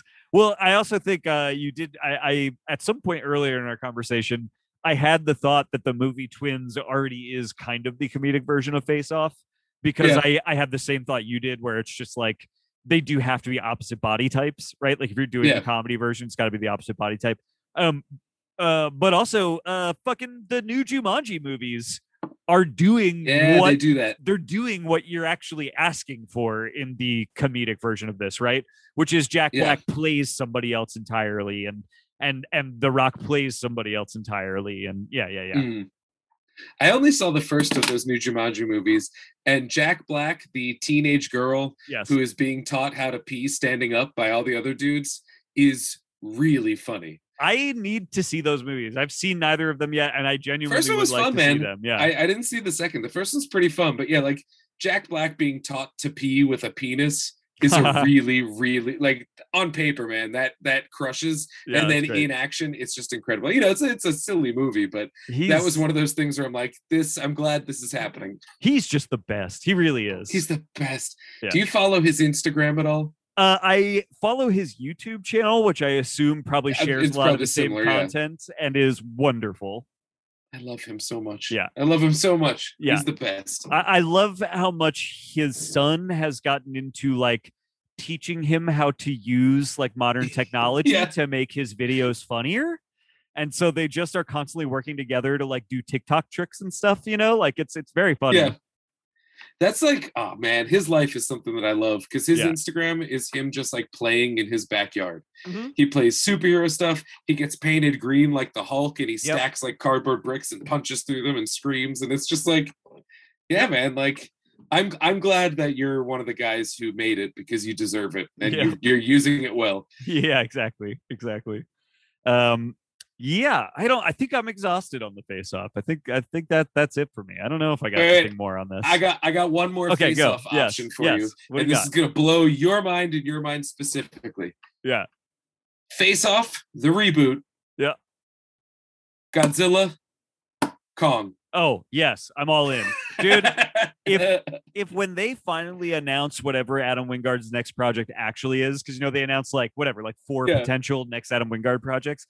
When they finally make the announcement, if it's just that, hey, remember all the movies we announced?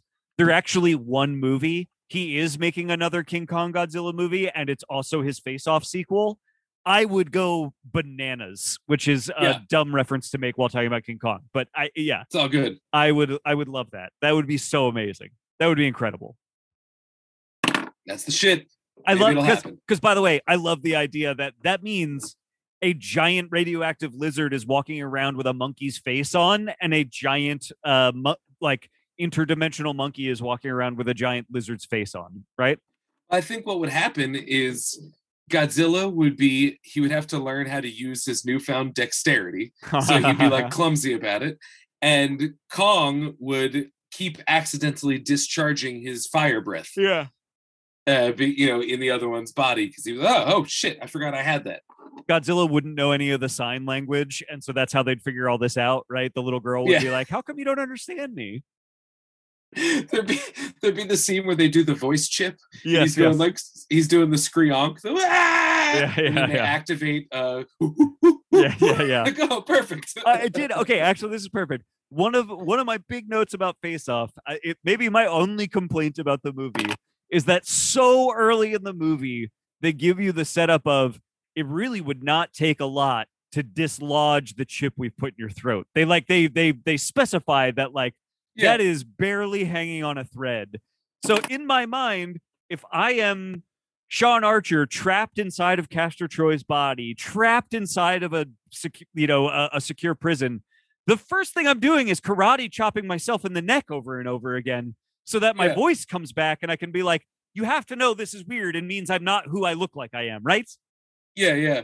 They're like, "You're quite the impressionist, Mr. Yeah, Troy." yeah. He's like, "Oh my god, no, it's me." I just couldn't believe that he didn't immediately start just like chopping himself in the neck over and over again. So I go the other way. It's so fragile that a karate chop can take it out, but like getting blown out of a boat and Yes, beat up and shot at and thrown off of a prison, and you're fighting people and you have met, like, I don't know. Yeah, agreed. That's my only complaint. He should have just immediately throat chopped himself. Problem solved. Your face is back. Yeah, I do love too that like the whole the whole point of having a electronic lockdown boot system. Yeah. Like that's like an insane high concept, and they don't even use it for any like dynamic action. Nope. It's just there to explain away like why he's got to cut the power, why they have to have Yep. the cool buzz your head electric chair. Yep. Why and so they can have that shot where he falls over but his feet are still planted. Like, it's just one of those things where it's like, we love the concept so much, I don't even care if we don't use it for anything. Go. Well, and my understanding is this started as a set in the future science fiction script. And John Woo basically was like, you know how I'm going to save us a lot of money so that we can do a better boat chase? It's no longer set in the future. It's just set now. And we just happen to have face-off technology. And then never also changed the details about the future prison with magnetic lock feet, I think that makes sense, but it like totally works. It's it like does. it's the exact level of tech in this world that allows you to purchase the idea of the face-off tech. Right. It actually is kind of a smart move to not change that future part of the script either. The like boot tech thing, I mean, because it's like it purchases the idea that face-off technology also exists in this world. Like it is not an alternate universe in which face-off technology is the only difference, right? It's like no. This is a world in which there is some, there have been some significant tech developments, and as evidenced by not just the face-off technology, but also the Super Mario boots. It speaks to the idea of like, these are privileged technologies that we, the citizens in 1997, don't know about, right? But that law enforcement has access to because they're of a privileged class. It sort of has that aspect to it, which is fine. Don't they actually? And I also love the dated. Doesn't John Carroll Lynch's character specifically say something about like, this prison doesn't exist, no one knows you're here, I can do whatever I want to you, right? Like they make some reference to being like an extrajudicial branch or something. Yeah, they're the super bad prison that just doesn't exist, and also has a wall-sized television in their cafeteria where they all hang out to watch animal videos and the news. Yeah. The and I do love the backwards tech of the bomb that they have that has Atari graphics of sexy ladies. Very strange, but sure. I loved that idea that, like, again, Castor Troy, such a fucking psychopath and maniac. He's got to program the bomb itself to be like a little bit of a tease, Yeah. You've successfely turned me off, and it's just like a Duke Nukem lady with her titties out. It's really enjoyed that. This is genuinely like one of my favorite. I feel like American action movies. It is one of the best. It's perfect. It really is, because it's like, you can nitpick certain things, but like change one thing and it's not what it is. No, it is complete. Yeah. There's nothing to add or subtract that will get this to anywhere better. It's only worse. They nailed it. What it is like indelible cinema, in my opinion. Yeah. You know what I mean? Like, I really do think this is going to stand the test of time. Yeah, and it is emblematic of the era. Yeah. It is a movie when we think back and we go, oh yeah, the great action movies of the 90s, like Con Air and Face Off and Time Cop and things like that. Right. Face Off's like the one that elevates above all else. Absolutely. All the other ones are fun to watch and talk about. And this is one you can legitimately hold up and be like, this is great cinema from 1997. You know what I mean? Yeah. High quality shit. Yeah. Surprised there's not, in a world where The Rock is on Criterion, what are we doing? Where's Face Off? Yeah, Face Off, and like, I like The Rock, but I feel like Face Off probably needs to be there. Yeah. Although I guess when it comes to like Michael Bay, if you're gonna put one of his Criterions on there, The Rock makes sense in terms of like, that was like, somewhat of a game changer and like put his name on the map. Totally. Whereas if you're gonna put a Woo on Criterion, it's a larger pool to draw from in terms of importance. Yeah, absolutely. Yeah. But in a world where we're starting to put like a lot of stuff on Criterion, I say we can have both. Yes. Get me it probably fits more with Arrow's aesthetic, but like get me a nice, beautiful, 4K Blu-ray edition of this with some, fresh interviews with people and stuff. Like I want it. Oh, it'd be amazing. Yeah. If they could get a commentary track from Nick Cage, John Travolta, dude, and Joan Allen. I genuinely would love it. Like that would be such a fucking treat to hear the two of them in a room together talking about this movie. Whether it's a commentary, an interview, whatever, like I would love that. Like, John, here's something that I think you did that was really brilliant. Yeah. Like it would just be them sucking each other's dicks the whole time. Totally. And I'm here for it. Totally. Yes. Would love it. Would love it. Absolutely. Right on. All right. Did you end up watching Silent Rage? No, I didn't. I saw that you did though. How did you enjoy it? Yeah. It's good. It's the pacing's all over the place. It's not quite what I wanted, but like when it becomes Chuck Norris versus Michael Myers, there's nothing better. Okay. And it's filled with people you recognize. Does it like take a while to like get that premise under its belt? Does it like take a little while to get there? The premise gets in there. It's just that they have to also make it a Chuck Norris karate movie first. Gotcha. Yeah.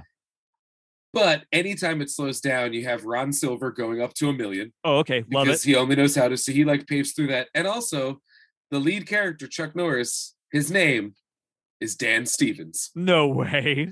Yeah, dude. Amazing. As soon as they said that, I'm just like, well, okay. All right. Yeah, it's definitely worth watching. I'm not going to say I was blown away by it, but it's one of those things that you just watch and you just cheese your ass off knowing that it exists. And, you'll see 100 different, like the guy who plays the Phantom of the Paradise, he's a character in it. Oh, cool. I like that actor. Yeah. The murderer dude is, I recognized him. I couldn't place it. I finally looked him up. He's the biker dude that walks out of the grocery store at the beginning of The Mist. Oh, yeah. Okay. I got you. Who takes the rope because he's like, listen, I know there's shit out there, but I have to go home. And he takes the rope. He's that guy. There's just like a lot of faces that pop up where you're like, oh, no shit. One of the doctor that puts the chemical in the killer that turns him into a super killer is the friend of Eddie Coyle that sells him guns. Oh, my God. Yeah. Boy, yes. Yeah. That wonderful actor that we liked so much. Yeah. Yeah. Whose name I will never remember. I just remember he was Jackie in the movie. Yeah. But that's it. Yeah, you should definitely watch it. And listeners, you should watch it. It's on Tubi. Maybe there's a future episode in it. We'll find out. There is a lot on Tubi. Tubi is a great service. Oh, Dan. It is the best streaming service. It's the best. I am so glad that we got to this because I completely forgot to tell you about my experience watching Face Off. So we watched Face Off on Pluto TV. Which is another very good streaming service that I like. Much like Tubi is an ad-supported service. And Pluto apparently has lots of ads that will play throughout their movies. We got a lot of ad breaks throughout Face Off. But when we were watching Face Off, there was one ad that was the first ad that played every time there was an ad break for Hertz, which I think is like a car rental service. Yeah. And the song that is playing in the Hertz car rental commercial that happened every time an ad break started is Shania Twain's song that now I'm not going to remember the lyrics of, but is the Let's Go Girls. Oh, Man, I Feel Like a Woman. Yeah, Man, I Feel Like a Woman. Okay, that was the song in the commercial. The commercial started every time immediately with so that's incredible. Every time, and Face Off is a movie that is very melodramatic. And so every 5 minutes is building the tension of a scene to get you to some really good, tasty final moment. And every time it would build, it would get to the dramatic, tasty moment. That moment would happen and every time That's incredible. to the point that in the finale of the movie, when they do the harpoon battle and Nick Cage's character gets the harpoon through, it is who gets the harpoon through their chest at that point? Travolta gets through his chest. Travolta Castor Troy. Yes. Travolta Castor Troy gets the thing through his chest. He sings something. One of his last lines before dying is he sings something. I forget what it is. Oh yeah. He says the lyrics to a song, but literally because of where the ad break, Pluto doesn't do as good a job of timing its ad breaks as TV does. Because of the timing of that, as he opened his mouth to sing, Bam, bam, na, na, na, na, bam, bam. It was the fucking Let's best. go, girls. We both fucking cracked up so hard when that happened. It was incredible. It was such a great watch experience, even though it was like so annoying to be interrupted by that all the time. It was so funny. I'll tell you what. I mean, first off, Tubi has the best streaming library if you're a horror fan. It Totally. really does. It's huge. It's deep. It rivals Shudder in terms of Yeah. like the shit that you are surprised that you get in terms of horror. But it's actually got like a pretty wide array of like other stuff outside of genre. I like the commercials. Dude, I think they are placed perfectly in the movies. I Yeah. don't know how they did that. They've got some kind of algorithm that knows how to find not just the end of a scene, but like what feels like an actual break in the storytelling. I want that job, man. I'll watch Yeah. every movie they put in front of me. But what I like about the commercials is I sort of miss having passive moments where I can check out of what's on screen when Yeah. you're watching TV, because now everything's on demand. So you hit play Yep. and then you watch it till the end through. And Yep. it's great. I mean, I don't want to complain, but I think being raised in a world of television and like a lot of movies, the first time I ever saw them was on TV. Yeah, me too. And it was great to be able to like, oh, there's a commercial. I'm gonna go refill my drink. I'm gonna go Yep. take a piss. I'm gonna grab a snack, or just like I'm gonna check out for a second. Yep. It makes everything digestible in a way that I'm not gonna say is better, because nothing beats sitting in a theater and like being a Right. watch in a movie. But like there's just something about like it ends up giving me more like I'm less inclined to check out because I know there's gonna be a break coming up. And it's like relaxing because I can check out, I can think about what's happened in the last couple scenes and like really assess what I'm watching. And it's something that I forgot used to be the norm. Yeah. And it's kind of nice. So like whenever I see like a movie is like only available on Tubi with ads, it's just funny that if people are like, oh, you could pay for the ad-free version. I'm like, honestly, I'm kind of digging the experience. Yeah. I don't need to pay extra money for ad-free. I'll take the ads because it just changes the cadence And I in think a way that is a lot of fun. And I think especially like that is especially true of Tubi. Not to spend this being the end of this being a commercial for Tubi, but I think No, especially whatever. for Tubi, Seeking again, sponsors. something about where their ad breaks are placed really makes that like extra true of Tubi, right? Like when Yeah. I was watching Face Up on Pluto, sometimes in the middle of a scene I would get an ad. That sucks. Yeah, Pluto's like that. That's not great. You know what I mean? But like where they are in, I agree with you. Where they end up being in Tubi is always good. It makes sense. It feels like a legitimate break. And I really think the thing that Tubi does that is the best of all of it is they tell you how many ads they're going to play every time an ad Yeah. break starts. So you actually have a sense of, oh, I do have time to go to the bathroom. There's going to be 5 ads. Yeah. You know?